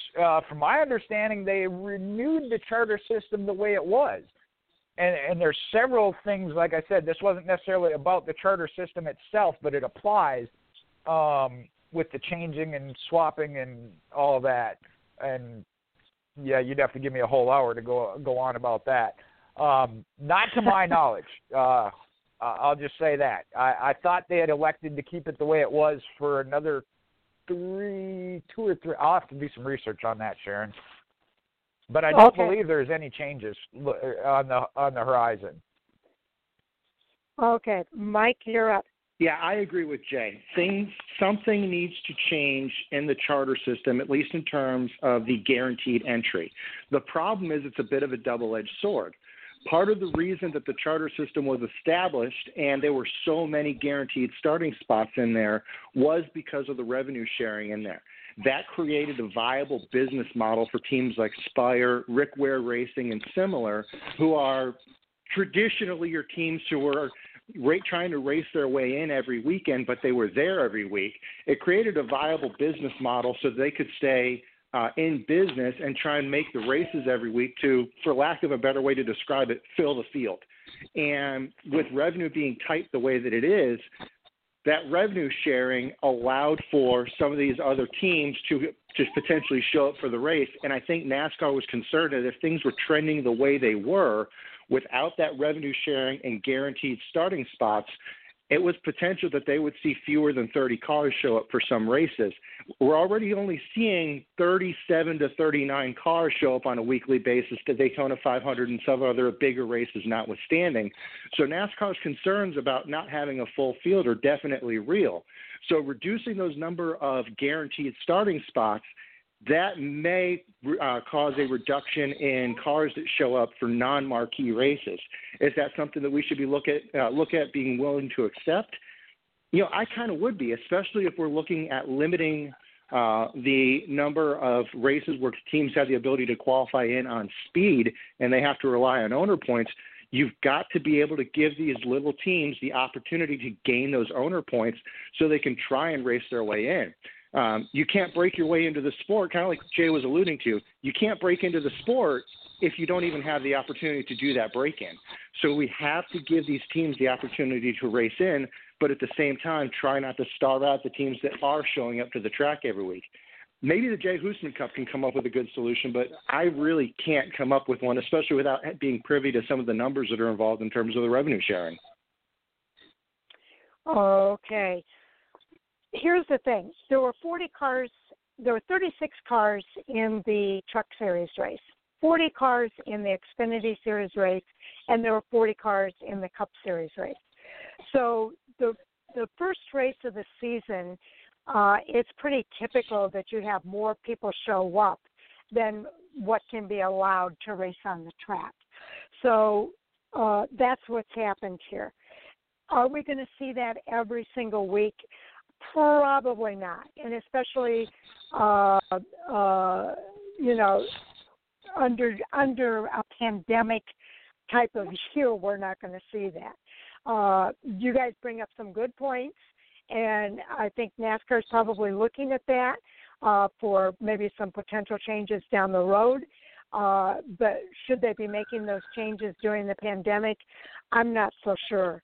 We'll see how the field plays out for these upcoming races if there's more than 40 cars showing up throughout the rest of the season. My guess is that we're going to not see that happen. I think that typically happens for Daytona, but it dwindles down as the season progresses. And let's give NASCAR a chance to really take a look at that charter system. You're right. I think they've already got rules in place that take them through at least this year, if not next year. So they've got some time to really look at that.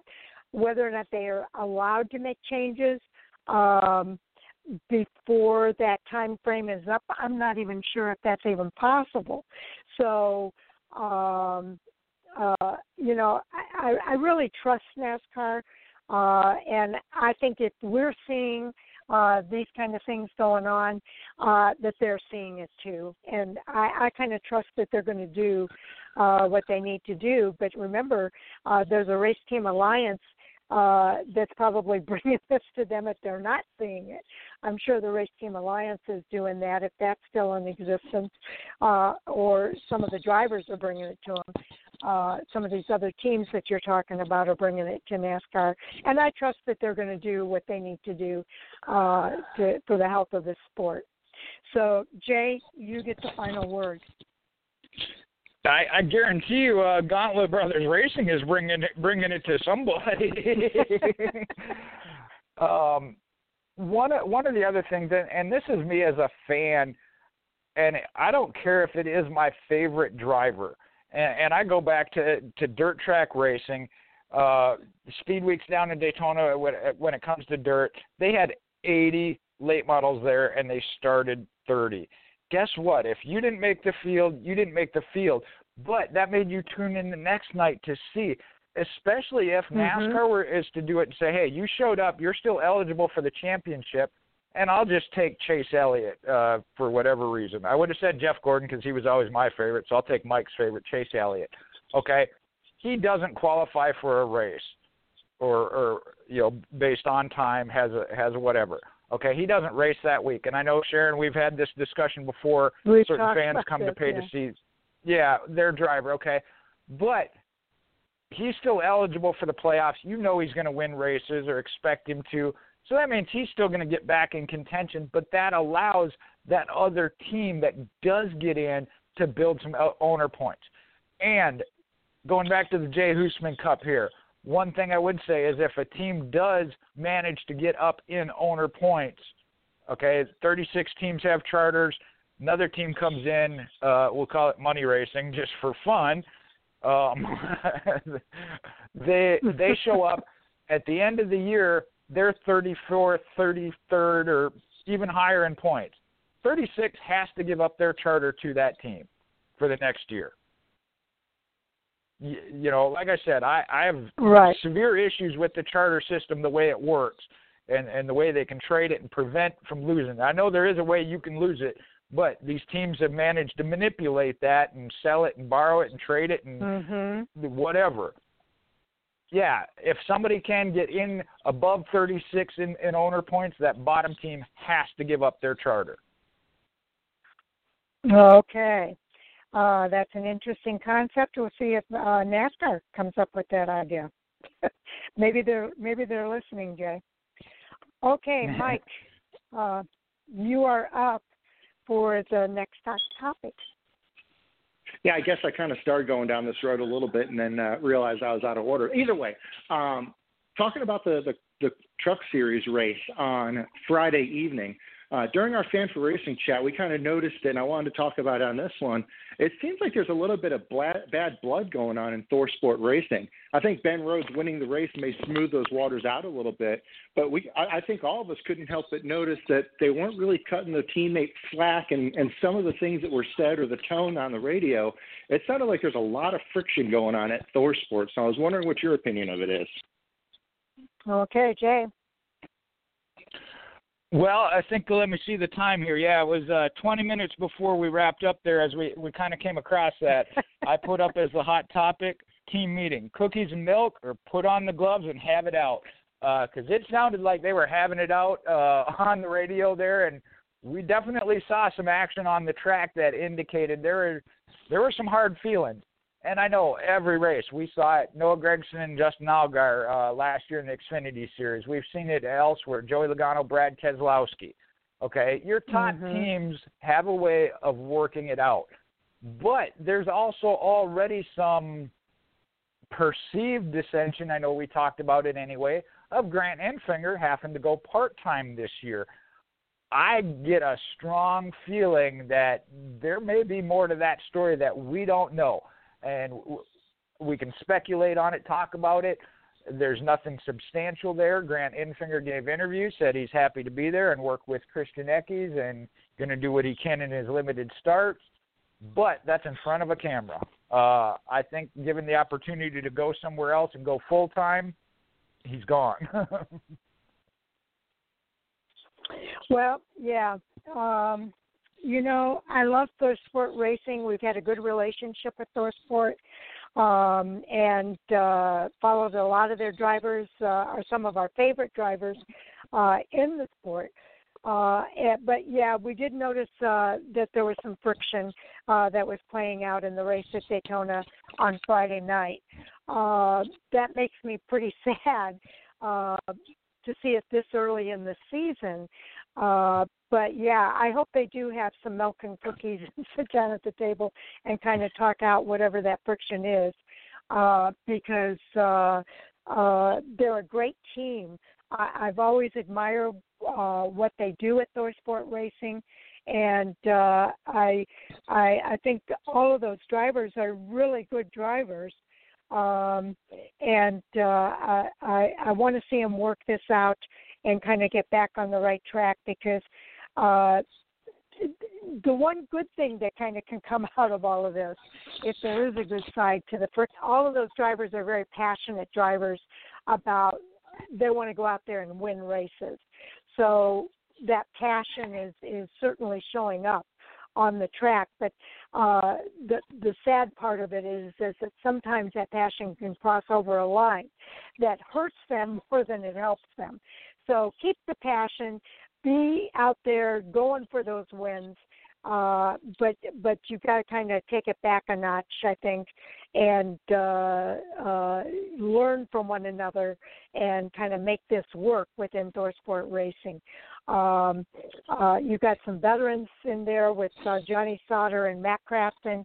You can't really call Ben Rose a veteran anymore. Can't really call, a rookie anymore. You can't really call Grant Enfinger a rookie. These guys have been around for 3 or 4 years now. I think this might be the 4th year for some of those guys. So they've got to put their nose to the grindstone and see what they can do to kind of work this out and make that passion work for them and not hurt them is the point I guess I'm trying to make. So, Mike, what are your thoughts? It sounds like there's a lot of recipe for some serious interpersonal problems at ThorSport with some of the personnel moves that they made last year and especially going into this year. Johnny Sauter obviously there's no other way to put it. He had a terrible season last year, absolutely terrible for the past champion of the series. And with the success that some of the other trucks there, specifically the 98 and 99 had, it would be hard if I was Johnny Sauter to not think that maybe they were getting a little bit better shake from the team and getting maybe some better equipment, better personnel. I don't know if that's the case or not, but when you're starting to have that level of struggle like the 13 truck had last year, that's got to cross some minds right there, and it's got to cause a little bit of friction. And speaking of friction, Ben Rhodes, don't forget, Ben Rhodes fenced Christian Eckes, reared him right into the wall at Texas at the end of last season. So I'm sure there's no love lost between those two. And then you've got the friction between Christian Eckes and Grant Enfinger. Enfinger was a championship contender, and probably for no other reason that he didn't bring enough money to the table, is now finding himself in a part-time ride. So that was one of the things we talked about before is when Grant Enfinger is in the truck, it's got to be really hard for him to really consider anybody but himself and his own personal gain. And even if that comes at the expense of his ThorSport teammates, you can't really blame Grant Enfinger for just being on the lookout for himself. And then you've got Matt Crafton. Matt Crafton is probably the most stable and consistent driver in the ThorSport camp. Reliably good for a couple wins a year, obviously won the championship a couple seasons ago. So Matt Crafton is probably the most stable thing in ThorSport, but it sounds like their team meeting needs to be one of those where they just lock them in a room and let them fight it out, and whoever comes out, comes out. Okay, Jay. Well, one of those. This is twice. I think he agreed with me earlier, and I'm going to have to agree with him here. Normally, I'd say quit being so pessimistic, but Johnny Sauter had a terrible year.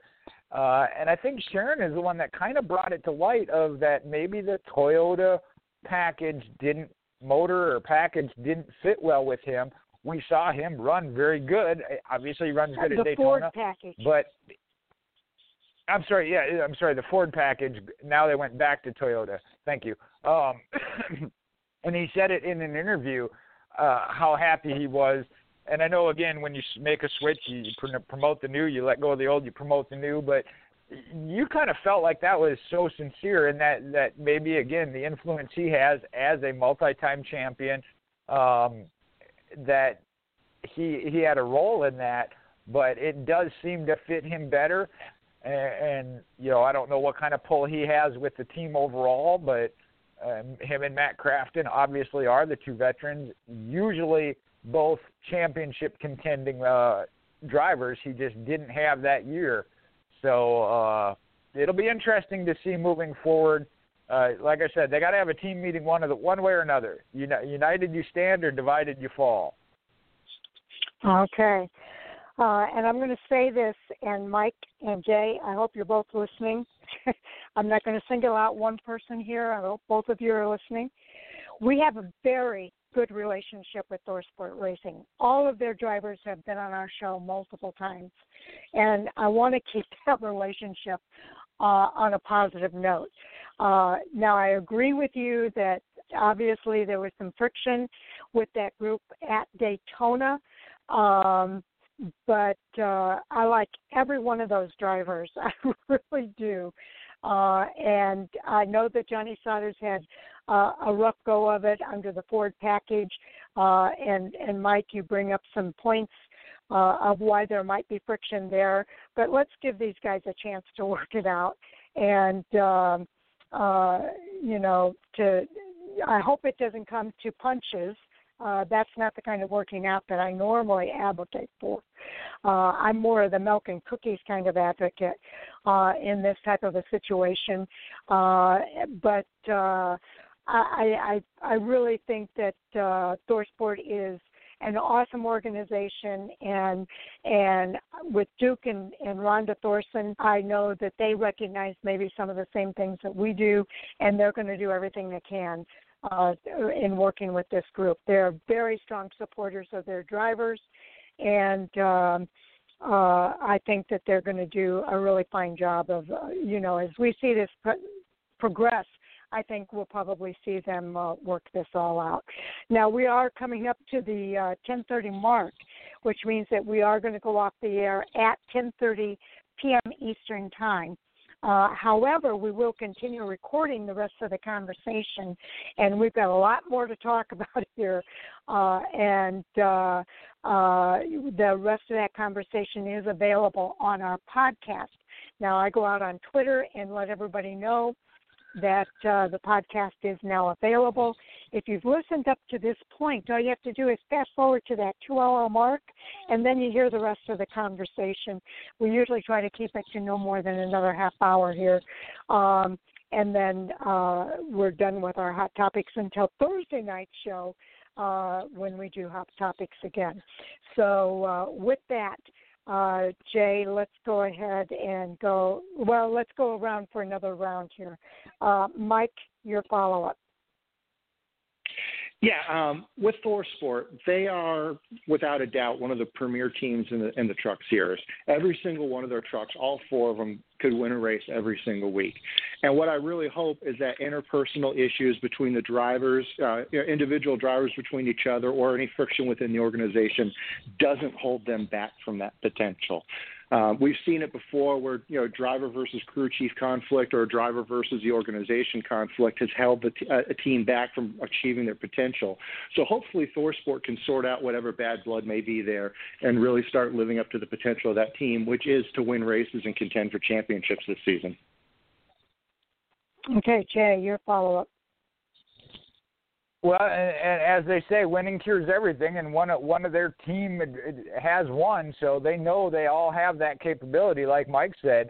And as he mentioned, if there is anything, this is, again, what we heard over the radio in race. We've seen it before, the tempers fly during a race, whether it be your own team or another team. I think back to Kevin Harvick talking about his team. They work it out. They're champion. We definitely can see that, and I think we will from Thor Sport.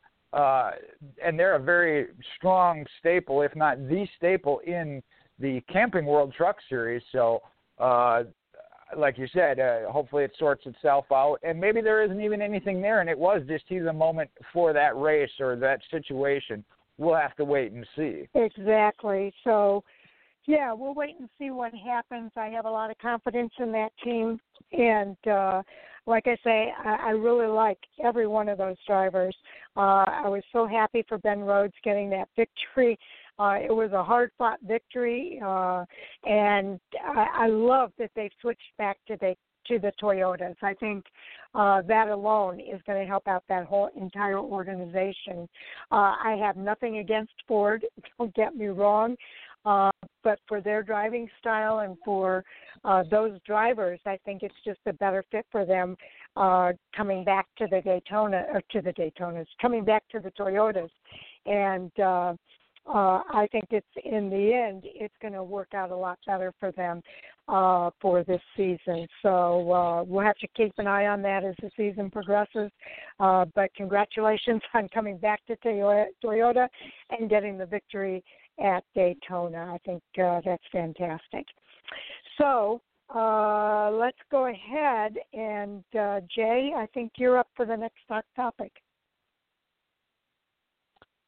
All right. Well, this is one Mike kind of brought to the forefront off of somebody else off Twitter. And having talked to Sharon earlier and looked at it, read the tweet here. It has a star, then says whispers, and another star. McDowell just took a playoff spot from Di Benedetto, Byron, Bubba, Chastain, or Dylan caliber of driver or team. Initially, I thought that was this individual's take. I'm looking at it now, and I'm like, I don't know if he's saying there were other people whispering that, and he was just saying that whispers are out there. So either way, what are your thoughts on it as far as that? Okay, Mike, you're up. Well, the tweet that he's referencing came from ARCA Step, which, if you're not familiar, ARCA is a fairly prominent NASCAR YouTuber. He puts out 3 to 4 shows a week regarding hot topics, anything, news within the industry and whatnot. So he's not just some random guy on Twitter. He's pretty well plugged in in terms of at least Mike, the info media. What's that? Let's get to the topic. Okay. Well, anyway, on to the topic. I don't think he's necessarily wrong. Looking back at the previous season's results, Michael McDowell in his entire career has never finished within the top 20 in NASCAR Cup Series points. For whatever reason, whether it's equipment, the team, whatnot, he hasn't. And those other drivers listed, Austin Dillon, Bubba, William Byron, Matt DiBenedetto, those are your teams that are generally in your 20th to 16th place position, who are usually fighting for those points bubble positions at the end of the season. We've effectively gotten one driver who has now raced his way into the playoffs, and he has 100% earned his way into the playoffs. I'm not saying Michael McDowell shouldn't be in there. However, that does put the pressure on those teams who usually are racing for those bubble positions and may or may not be able to get that one win to guarantee themselves into the playoffs. It did become much more difficult for those teams to race their way in now. Okay. With regard to this, I'm real happy for Michael McDowell. Michael McDowell is a great super speedway racer. He's been there multiple times on the super speedways, contending up in the top 5, top 10, and with the potential to win. He finally made that happen this week at Daytona International Speedway. He's a Daytona 500 champion, and that is huge. That is absolutely huge. Doesn't have that desire to win a Daytona 500. I don't care where they run normally. But Michael McDowell continually runs in the top on super speedways. And he's going to be a contender at the road course next week as well. So I'm not going to be surprised if Michael McDowell doesn't get multiple wins this season. And I think he earned that victory, and I know that's not what you have in question, but I don't think he's taken anything away from anybody. I think that those drivers have the same chance to go out there and win the Daytona 500 that Michael McDowell has. And if they can get up there and contend and win the Daytona 500, then I'm going to be just as happy for them. So I don't think it takes anything away from the other drivers. I think that, and by the way, there are super speedways that are in the chase that may play into Michael McDowell's favor. I don't think we have a crystal ball that says that this might not be a breakout season for him. And winning the Daytona 500, my golly, do you know what kind of sponsorship and what kind of exposure that gives to an organization like Front Row Racing and to Front Row Motorsports and to Michael McDowell himself? He's got great sponsors as it is.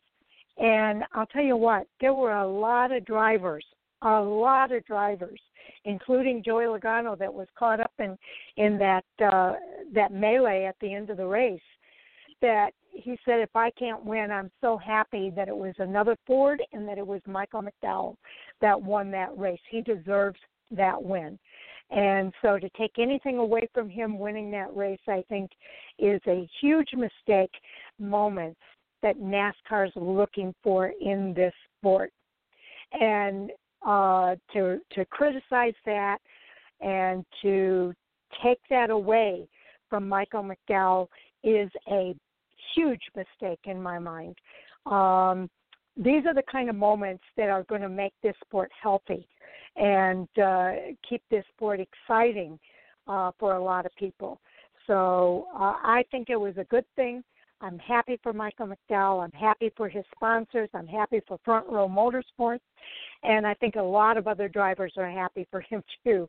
And he got a lot of congratulations via text, via drivers. Joey Logano came right into victory lane and congratulated him on that victory. So this is huge for the sport. And I think it's a mistake to take it away as a big, big win for NASCAR and for Michael McDowell. Jay, your thoughts? All right. Well, I still bite my tongue here. Let me do this. Hopefully, you can hear that applause over the microphone there for Michael McDowell. Thank you. The NASCAR rulebook says you must attempt to qualify for every race, be in the top 30, and if you win a race and you're in the top 30, you are in the playoffs. And since stats like to be given out, last year, following the 26th race, Cole Custer was 21st in points. Eric Jones was 16th, would have been the 16th and final driver. Tyler Reddick, Austin Dillon, Christopher Bell, Chris Buescher in between them. Cole Custer went into the playoffs. Eric Jones did not. Did Cole Custer take that spot from somebody else that deserved to be in there? No, they didn't earn it. Michael McDowell has earned his spot into the playoffs. He didn't take it from nobody. They have to go earn their own spot. And I'm going to turn it back over to somebody else now. Okay. Mike, you're up. Yeah, it's kind of a difficult balance. I don't want to take anything away from Michael McDowell. Sharon, you're absolutely right. He won the race. He absolutely deserved it, and it's great to see Michael McDowell finally break into victory lane after over a decade of trying. That's great for him. With that said, we still have 25 more races left in the season. There's certainly more opportunities for other drivers to win the race. I'm looking at it more in a season-long standpoint of how many more drivers are going to be able to make the playoffs? Well, at least 15 more. And when we get to the playoffs, what's going to happen there? Unfortunately, we've seen a lot of drivers make it to the playoffs, and then their position is interchangeable with probably half a dozen other drivers who could have not made it in there. They still earn their way in, like Jay said, However, there's always the debate of, could Eric Jones have done better in the playoffs than Cole Custer last year? Possibly, possibly not. He could have done better than Ryan Blaney. Maybe, maybe not, because Blaney was out in that first round as well. But historically speaking, Front Row Motorsports has not been able to accumulate the kind of points that indicate a deep playoff run is likely for them. Maybe they turn it around this year. I hope they get the sponsorship and exposure that comes with winning the Daytona 500, and they are able to field more competitive cars. I've said it many times. I'm always down to see more competitive cars on the track and more doubt about who's going to win a race on any given weekend. So if that 34 car becomes a weekly threat to win, that's great for everybody. It's great for the sport. Hey, it's great for me as a fan, and it's great for the business, and obviously great for Michael McDowell as well. So hopefully I'm wrong, and that 34 car does make the playoffs, and they're able to put together a respectable deep playoff run. Hopefully that's the way it plays out. But right now, we do see a lot of other drivers who were probably counting on maybe not winning a race this year, but being able to point their way in. Their road to the playoffs just got a little bit narrower for them to make it. And like Jay said, they're going to need to do a little bit more to earn their way into the playoffs. Well, I think it's not just a thing that happened for Michael McDowell and Front Row Motorsports. It's a great thing that happened for NASCAR. A lot of people like to root for the underdog, and Michael McDowell is a great guy for everybody to get behind. In fact, Andy brought up, who knows, maybe Ford will invest more money into Front Row Motorsports since they're in the playoffs this year. You might see Ford getting more behind him and, helping him be a better competitor in the playoffs. So I think I think Andy brought this up too. It's not a fluke that he won either. Okay, I think it can also add some playoff drama too. Some of those drivers that are in the positions 12 through 16 seeded teams are going to have to push to win races now. But getting back to my point about this is a big win for NASCAR as well. These are the kind of things that when they happen, it brings more people to tune into the sport to see what's going to happen next. Can Michael McDowell improve his performance this year? Is this going to be a breakout year for Michael McDowell and Front Row Motorsports? Is Ford going to get behind them? Are we going to see that happening? This is huge for NASCAR to see somebody like Michael McDowell win. I go back to when Trevor Bayne won with Wood Brothers, how huge that was for Wood Brothers and for NASCAR when that happened. Every race car driver dreams of winning the Daytona 500 at some point in their career, and that dream came true this week for Michael McDowell, and it is inspiring a lot of other drivers. Like you said, you don't ever give up, and it's inspiring a lot of other drivers not to give up on their dreams as well. So again, this is huge for the sport. This is huge all the way around. Jay, you get the final word. Well, it's going to be more than one word here. We're talking about, excuse me. Earlier we talked about a crossover between the NFL and racing, so I'm going to use the NFL. Tampa Bay was 11-5 to end the season. They beat the Kansas City Chiefs. There are teams that said, "Hey, we beat Tampa Bay throughout the season. How come we didn't get to be the Super Bowl champions? Because you didn't make it there. So if you don't make it into the playoffs, it don't matter how you could have done or would have done or should have done. You didn't make it there." I mean, this really kind of did set me off. Like I said, I almost got onto Twitter. I normally don't engage in things like that, but like I said, those teams, no matter what, whether they win a race or not, in points, they got to earn their spot. He didn't take it away from any. He earned his. They got to go earn theirs, and I'll leave it at that.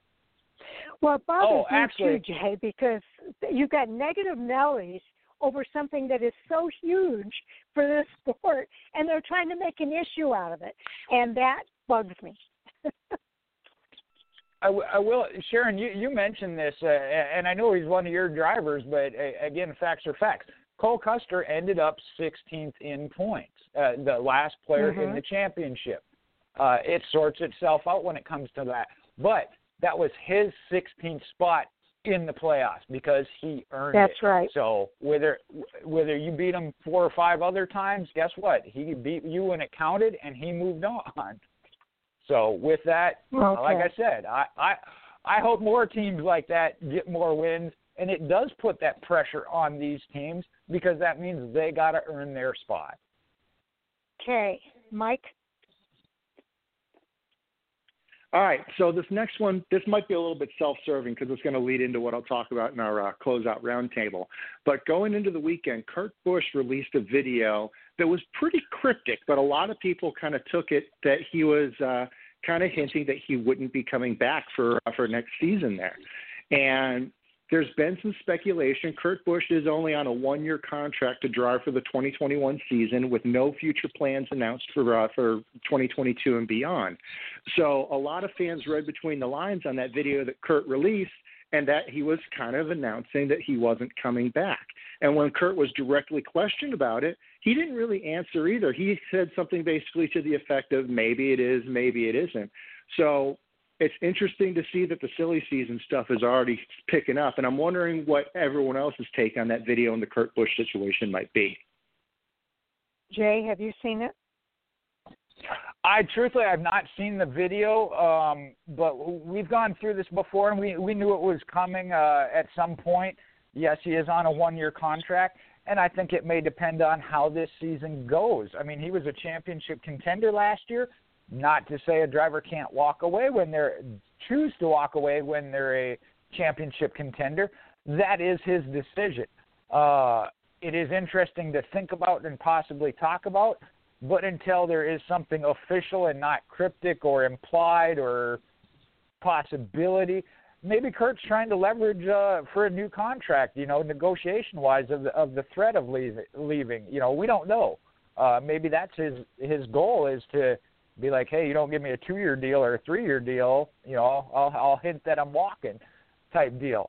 But the intriguing thing is there are drivers out there, and we're not barely through the first race weekend, and Owen had it up of possible moves next year. Ryan Newman retiring just on age and other things, and Matt DiBenedetto going there. Well, I think Matt DiBenedetto's got some options no matter what, to include a 4th Penske team. So you never know. I hate to say it's too early to start talking about silly season, but I know I'm one that kind of did already in preseason. Owen's article about that. There are some intriguing possibilities, and there's realistic things. We know Brad Keselowski's on a 1-year contract. Is he retiring? Is he going somewhere else? We got to wait until we got a little bit more concrete. I know even at the end of last year when we were talking about some of the things, there still wasn't concrete until the final weeks of the season. So this is going to go on all year. Yeah, and I feel like it's a deja vu because I think we had the same conversation last year about some of the same drivers that we mentioned here. I did not see the video either. It might have helped, Mike, for you to post that so we all would kind of know what you're talking about. Again, I think it's deja vu. We hear this about a lot of drivers every year. Some drivers have already signed contracts early this season just to put that conversation out of the way. Maybe this is Kurt Busch's way of kind of creating some buzz around it for an entire year before he makes an announcement. Who knows? I don't think there's anything new here. Kurt Busch has already raced in the Rolex. He's already talked about wanting to race in the IndyCar Series.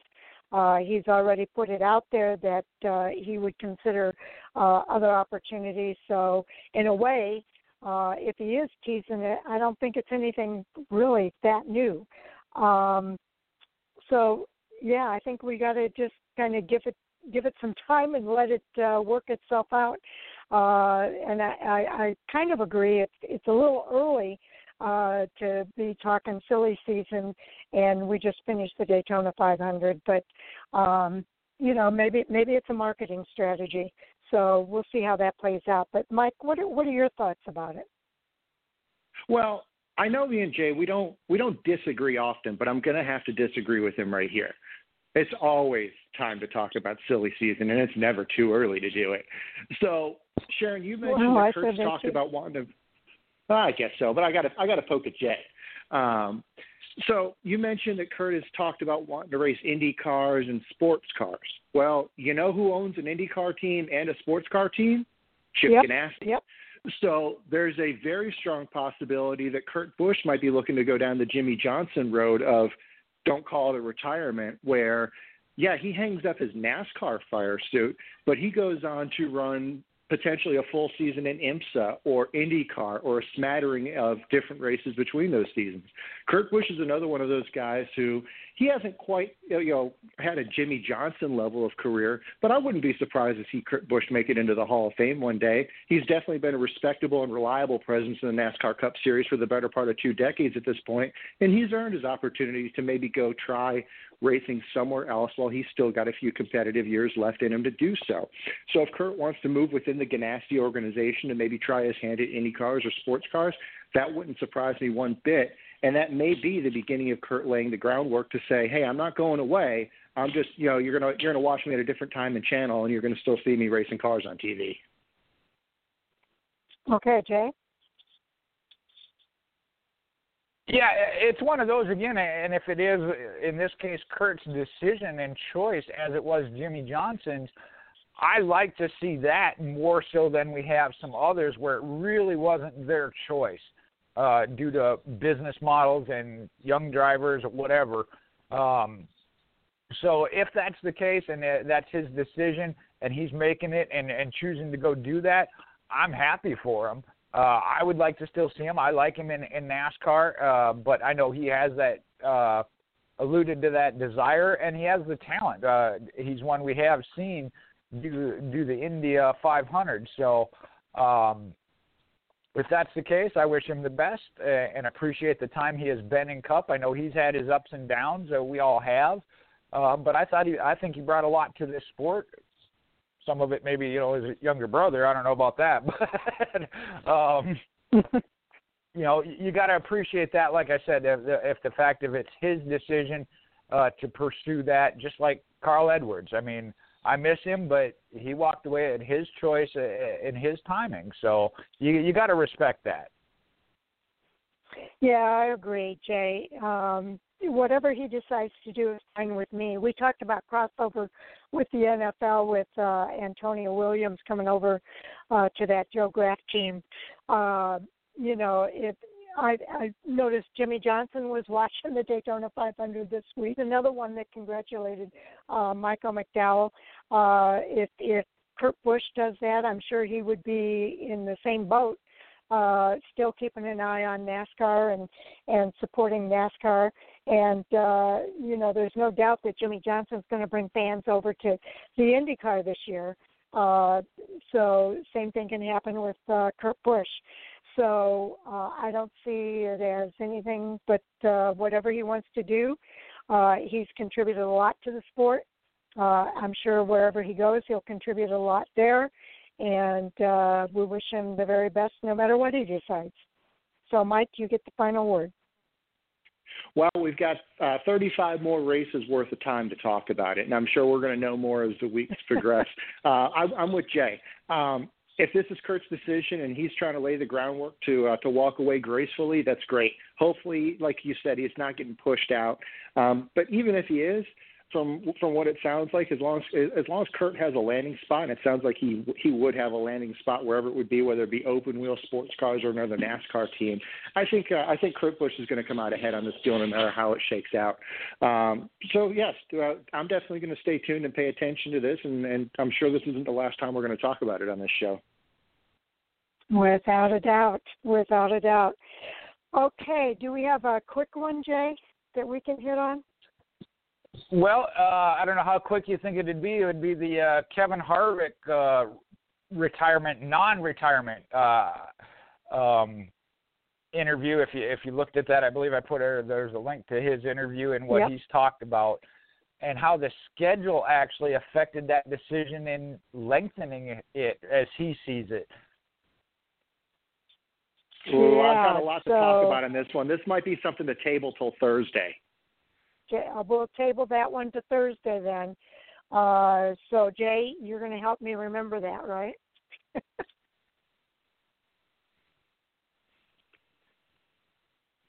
Okay. I will, if nothing else. Okay, let me bring up one that I think will be quick. I mentioned it as we were transitioning over to the show, and that is the idea of celebrities within the sport, and outside of the sport, sponsoring teams or even specific drivers. We see Michael Jordan doing it with a team, 2311. We're seeing Antonio Williams doing it with a driver, with Joe Graf Jr. Is this a trend that we're going to see more of as things progress here? People are looking for sponsors, but what about some of the celebrities that have some money and some interest in the sport? So, Jay, we'll go to you first. Did we lose Jay? Did we lose Jay? Yeah, let me look here real quick. He's sending me a message. Let me see what it is. He got cut off and he can't get back in. So, Mike, it's just you and me. Well, Mike, what are your thoughts about that? I'm cautious about this. Michael Jordan is a lifelong NASCAR fan. I have no doubt that he is completely dedicated to the success of 2311 racing. I think he has the experience and the passion and the knowledge to make that happen. With that said, I grew up as a fan of South Florida sports, the Miami Dolphins, the Miami Marlins, at the time the Florida Marlins. And they had a series of celebrity ownership groups that came in, bought into the teams, and they invested a lot of time and money for it, so long as it was providing them the publicity that they wanted in return. And as soon as it wasn't, they dumped their commitment to it, and the team suffered greatly as a result of it. So if the support for these NASCAR teams is genuine and beneficial, I'm all for it. However, I'd be very cautious about getting too much of a sugar high on this money that's available. It's great while it lasts, but be prepared for that money to go away very quickly if that celebrity is no longer getting their publicity that they're seeking from their investment. Yeah, I think you bring up a good point, and you're right. Michael Jordan's been a lifelong fan. He remembers going to the races as a kid with his dad and going to the track. Same thing with Antonio Williams. He talks about that too, being a lifelong NASCAR fan, having lived in Durham, North Carolina, and this gives him a chance to kind of re-enhance passion that he has for NASCAR. And those are the kind of sponsors that I like to see and partnerships that I like to see coming into the sport, because we know how it is to have a passion for the sport and be committed to it. And if we're going to have that kind of support coming into this sport, that's the kind of support that you want to see. But you're right. They're looking for something out of it, too. And I think as fans and as supporters of this sport, it's up to us to make sure that they get that exposure and that visibility, and that we talk about them as being supporters of our sport, because we love this sport too, and it's people like that that are putting money into it that are helping us to enjoy this sport. So it's a two-way street. And if we can give them that exposure and we can talk about it and encourage that kind of support, I think it can be a very positive thing. And especially for those drivers that already have, or for those celebrities that already have that passion for this sport, I think they have the potential to be very strong supporters within NASCAR. So follow up, Mike? Yeah, that's about it. Obviously, it's another one of those time will tell kind of things. Maybe I'm unduly cautious about it, again, because of my experience watching Florida sports when I was growing up. Maybe seeing those teams get burned, and it was a completely different time in different sports. So maybe that's not something to be concerned about with NASCAR. But I'm going to watch it with cautious optimism. I think that's where I'll leave it at. Oh, okay. I want to do a shout-out for Jay. Thank you so much for being our co-host for tonight. We really appreciate it. I know he's got a Chase Elliott article in the works, and I've sent him some quotes and stuff, so hopefully we'll see that sometime here shortly. And I know Jay is a strong supporter of the local tracks within driving distance of him, and he's willing to drive a long way. So I'm sure as this season progresses, we'll hear more from him about the tracks that he's going to be working at, and I know he's an announcer as well, so we wish him the best as this season progresses on that front. So, Mike, let's continue the roundtable there. Sure, it's going to be Mike_Orzel on Twitter, Mike_O on Reddit. I've got a first and what's going to probably be some sort of a series in an irregular fashion of articles out, and I'm going to call it the hot seat. And kind of the intention is examining drivers who maybe they're on a one-year contract or, as the title implies, for some reason are on the hot seat this season. And the first in that series of articles is regarding Kurt Busch, and that's live now on Fan4Racing. Go ahead and check it out. Okay. And, of course, we've got Sam is back. He has done the recaps for the Cup Series. He's already got the Clash recap out there, as well as the Daytona 500 recap. Owen has Cash or Pass heading into Daytona for the Cup Series. He's also doing the power ranking, and I'm sure we'll have more. He wrote an article about Eric Almirola, so a lot going on here at Fan4Racing. Keep tuned in because I may have some announcements coming out in that regard by Thursday night, hopefully, and we'll see what's next for Fan4Racing, but definitely stay tuned for some news coming out in that regard.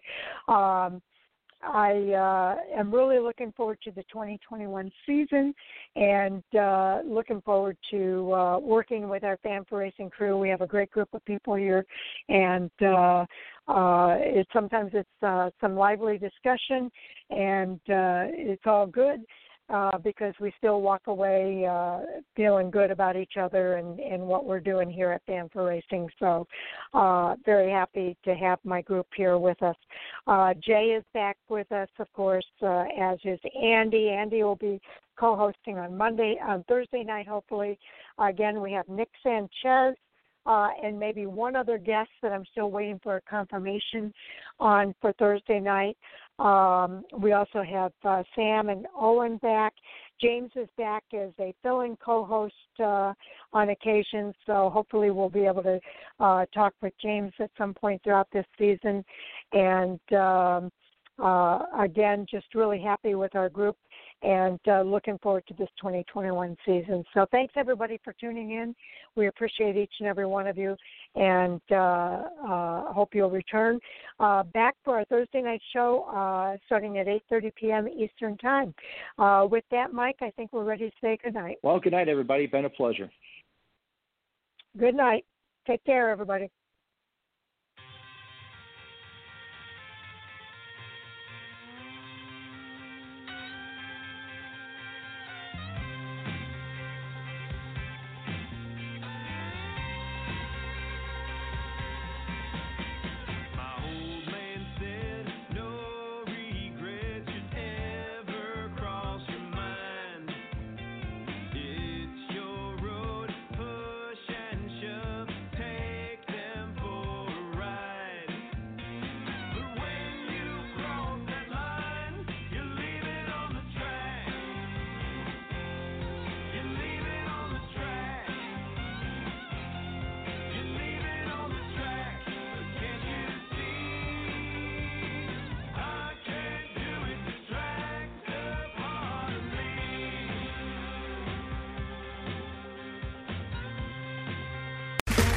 Okay, round 2. Name something that's not boring.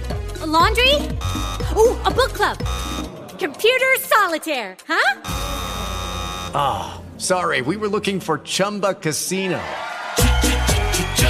That's right. ChumbaCasino.com has over 100 casino-style games. Join today and play for free for your chance to redeem some serious prizes.